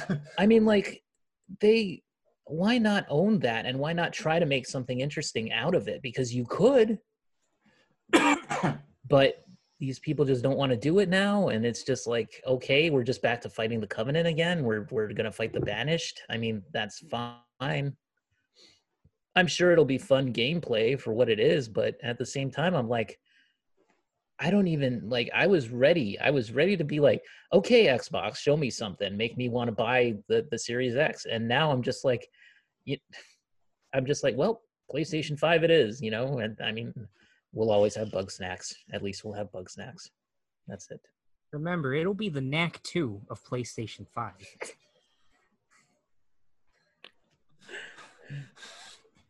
Dude, and Xbox could be doing so much with like Microsoft could be doing a lot with their old franchises too. Am I the only person that remembers Brute Force? No, you're not. No, you are not. Am I the only person that wants to see that game modernized? Am I the only person that wants them to realize that Phil Spencer was a crackhead when he said that a game about music, dragons, and Nero from Devil May Cry and Scalebound was not going to be a game people would like when it's being made by Platinum? And he's usually not wrong about these kinds of things, generally. I mean, I don't know, maybe he is. But Phil Spencer seems to me like he's the thoughtful guy. You know, like you would think he wouldn't do something like that and make that kind of a mistake. That was the first time where I was like, Phil, we need to have a chat. We need to have a chat right now. Other than him doing this all the time. Hello, guys. Hello, audience. I'm going to feed it to you. I'm feeding you the information. I've got a recommendation for people. Like, you know, I think, oh my God, you went off a lot lighter than I expected you to, Kiona. Well, I'm just tired. We have been going for a little bit here. I remember when all that came out, you were like, man, fuck this, fuck that. You were just going full on. You were like Howard Beale and I can't really swear in my house right now, so that's why. You were mad as hell and you could not take it anymore. And yeah. But anyway, Halo Infinite. I don't know, man. I don't think I'll be getting a Series X. I'll probably just pick it up on Xbox One and just like play it off the Game Pass, and that'll be it for me. You know? Yeah. Yeah. I'll probably do what I always do with Halo and play it from a friend of a friend, except for Reach, because that one's the best. Reach was for awesome. Me. Yeah. I got a recommendation for people that want to see two extremes of just people losing their minds, and at the same time people that just are clearly enjoying something for the fun of it. If you guys are gamers, if you want to see a group descend into madness, I mentioned Two Best Friends Play. Yep. And it could be argued it's part of why they broke up. But if you want to watch something just to have on the background, because it's 3 hours long, they played David Cage's very first game that he did, Omicron, the Nomad Soul. And it is the most maddening game I've ever seen. I'd argue it's probably the worst game I've ever seen. Are you talking about the door puzzle part? Yes, but watching Matt McMuscles, Wooly, and Pat play through the game is the best thing ever, especially when they start getting disgusted at the writing of the game. And if you want a flip side of that, I'm also gonna try to get a capture card so that way I can start recording gameplay with Crystal, because right now Wooly on his channel, Wooly Versus, is playing my favorite game of all time, Paper Mario: The Thousand-Year Door. Nice. And it is the best thing to see him start to fall in love with the game. They got past the race war in the tree, and they just finished the tournament arc, and now they're singing sea shanties in Keel Hall Key in chapter 5 of that game, and he's having a blast with it, even though you can tell he's like, okay, I see why Nintendo won't do this. But just to see that radiation of fun and happiness, it's so wholesome. And another sidebar, you want to see Wooly at his most wholesome, enjoying his life. When he and Pat went through Devil May Cry 5, I've never seen Wooly be more happy in his entire life. I was just like, this is like listening to a child get a toy on Christmas for 50 episodes. Like, that's the stuff that's been helping me and getting me through. And also on a movie side, I will never not recommend Jojo Rabbit. I've been on a kick lately. I've been on a kick lately watching stuff that I need to just give myself some positivity. And Jojo Rabbit's like, it's a movie that just makes my soul sing. I think about that ending where Jojo and Elsa dance to the tune of Helden by David Bowie, and I get so sentimental thinking about it. It's a great ending to a very positive satire. It's a movie that really hits a fine line. I think it hits a sweet spot that not many Holocaust films can do. Oh, that's Yeah. Taika. Yeah. Yep. If we're gonna go back on the what's getting us through stuff, That's my recommendations. That's what's sending me. That's what's getting me through. been streaming a lot more lately. Finally getting back into that. That's helped quite a bit. Getting to Nice. just talk and play games a lot more because it gives me an excuse to go back through backlogs and honestly doing more stuff like this. How is that anyway? Doing it through Twitch and stuff. How does that? It works really well. I had a buddy educate me on how to do Streamlabs and how to go through the inner workings and how to make it do what you want. Mhm. And I've gotten pretty decent at it. I've gotten to the point of where I've been able to kind of like do my own little checks on stuff where I don't need to keep calling him. And as much as he's been very helpful, my buddy Danny, he's been very, very nice with me about it. It helps a lot. I've gotten up to streaming about 4 times a week now. So on days where I'm not doing anything, it helps. I've gotten a little bit of something. So I have people to continuously talk with. That Nice. helps quite a bit. Yes. And I also, if I ever do have a kid, I have what I call the 90s kid survival guide that I've been building over my life. I have a couple of cabinets in my basement where I have all of the cartoons that I watched as a child on whatever format I can find them on. Oh, that's awesome. nice. Oh, nice. Like awesome. Zoids, Beast Wars, Ronin Warriors, all this stuff that I watched when I was a kid, and I'm just pick one and then just every night watch a few episodes. And it's just, All the Toonami shows. oh yes, oh I love it. It's nostalgia and it just keeps me going. It's good, it's real good. That's me anyway. Anybody else got any recommendations or things that have helped them get through the I watched days? Won't You Be My Neighbor, that Mr. Rogers documentary. I love that documentary. It's so good. For the first time since I watched it back in 2018, and that movie damn near had me in tears. It was a very positive, sweet movie, which that's the ultimate pickup movie for me, I think. Mm-hmm. So yeah, I recommend that. Oh, go ahead. So I went down a Disney / Howard Ashman rabbit hole because the documentary Howard was released this weekend. So I watched that, followed by Little Shop of Horrors, and then I went back to Waking Sleeping Beauty, which is one of my favorite documentaries of all time because it's about the Disney Renaissance, which is kind of where my everything began. My love for music, animation, film, all of that. So watching that documentary again really took me back to my childhood. Nice. That's nice. For me, since I've started my first job ever, it's been I've been on autopilot for a while. I haven't Sure. had Yeah. I haven't been thinking. So it's just been really relaxing just to watch Josh play Ghost of Tsushima. So that way I don't have to put in the brain power to pay attention to it, but I just enjoy watching in the background. And now after watching him play so much, I really, really want to get into watching Kurosawa films. I need to watch them now. Yeah. Yes. Yeah. We do. We saw him video. I saw a video by my buddy Matt Draper. He did a video on Yojimbo and A Fistful of Dollars and how they were both the same and all that. And I had never really seen any footage of Yojimbo except for just the bits with Toshiro Minafune just doing stuff like that, his physical tics for his character. Yeah. And getting to see his performance in that film, at least in those clips, just his face, just how he just leans in like that, just with a shitty grin on his You face. forget nobody can see you. I know that, but they can't. But just seeing his performance, it reminded me a lot of Wolverine. Again, Yeah.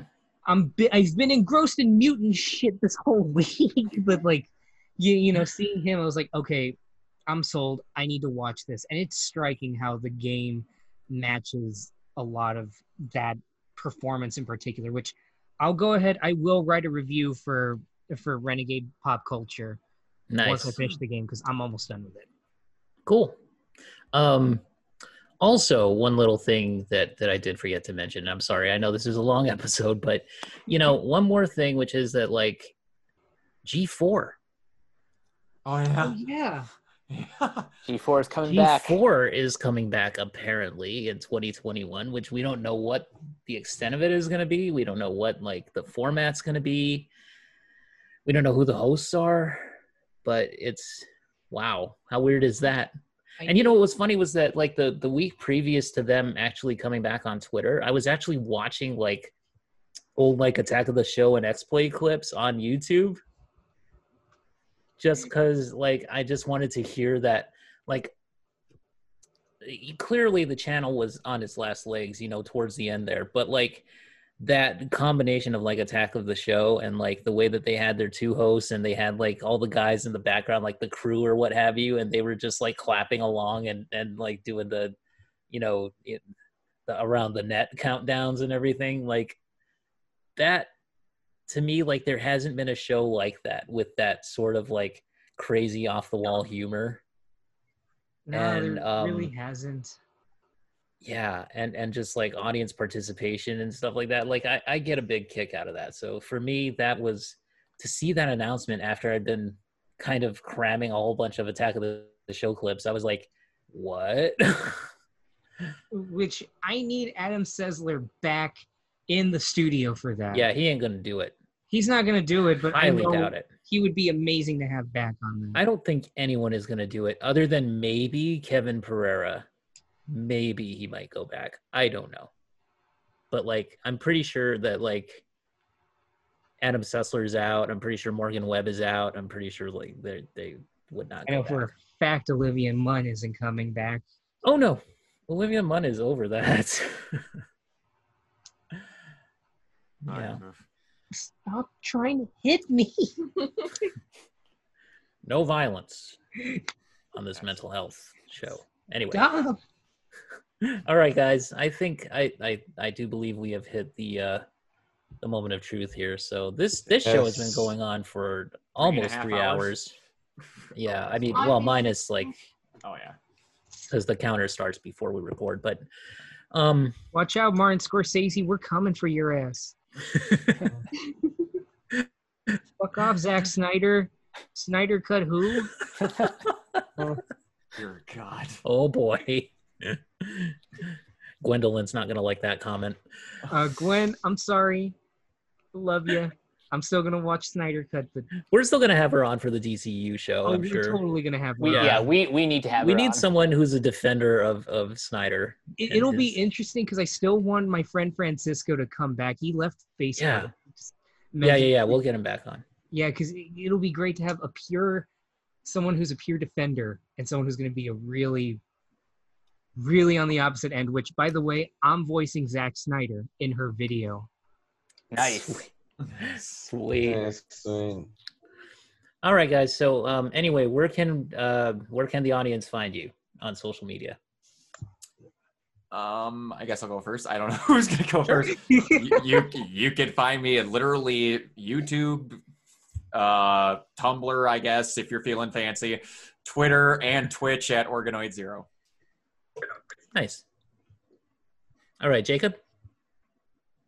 You can find me on Facebook. It's Jacob Crable, Krehbiel. I am also part of the Renegade Pop Culture Facebook group. All right, Mike. You guys can find me on Twitter and Instagram at CaptainK42. Check out all my quick thoughts on letterboxd.com/CoachK42. And eventually, Brock and I will start our, I guess, fresh takes series. Next weekend. It's next weekend for sure. I know next we can weekend do it next on Organoid Zero. Yes. Oh, yeah. Dude, we should share that on the website actually too. Yeah. Absolutely. I'd be very okay with that. All right. And Josh and Crystal. Crystal, you go first. You're on Okay. Trump's hit list now. Oh no, that's right. What? It's because you can find me on Twitter and TikTok, but Oh, not yes. very long. Oh, yeah. At simply_ragu816, and you can also find me on Facebook under my name Crystal Gillum, and I'm also on the Renegade Pop Culture Facebook group. And you. And me, Longest you can one. find me on YouTube at JoshBoy64. I've got a video on Logan for the One Excellent Scene playlist that's going to be coming later this week. You can find me on Twitter at JSH Lozano, where I post random stuff and I go off about Charlie Min, that asshole. You can find me in the Renegade Pop Culture group. In the Facebook group, I have a picture of me smiling. I look pretty okay, if I do say so myself. And you can find me on the website. I occasionally do write-ups, and sometimes I'll post my videos if I actually get the motivation to do it. And you can support me on Patreon if you want to hear me talk nonstop and see me get paid for it. You can donate just $1. It helps out a lot because I miss being a breadwinner, but I also don't miss going to work. So please help me out. I'm dying over here. Patreon, Joshua Lozano. Awesome. All right. And you can find me on Facebook and Twitter at Keonatang. That's KEONATANG. You can also find Renegade Pop Culture on Facebook and Twitter at Ren Pop Culture. That's capital REN, capital POP, capital CULTURE. And renegadepopculture.com is the website, so please go to it, and I promise we will have more content up on there. Trying to get writers for the website, so anybody who's interested, just email us or let us know somehow, send us a private message, do whatever, just get in contact with us. I don't know, send a carrier pigeon. Also on Twitter as well at Ren Pop Culture, and on Instagram you can find me at Neoplasmic24. So awesome. Nice. All right, guys, we will talk to you later. We got more content coming this week, and after that we have some X-Men related goodness, hopefully. Yeah. And so Brock will be back for that one. Yeah. Okay, and then I also have a one-on-one interview with this upcoming actress cosplayer named Michaela, so that's going to be a fun one on Thursday. Yeah, so she's going to be, she's on Twitter too, so you can find her there. All right, and we will talk to you guys later. Peace out. Toodles. Bye. Bye. Bye.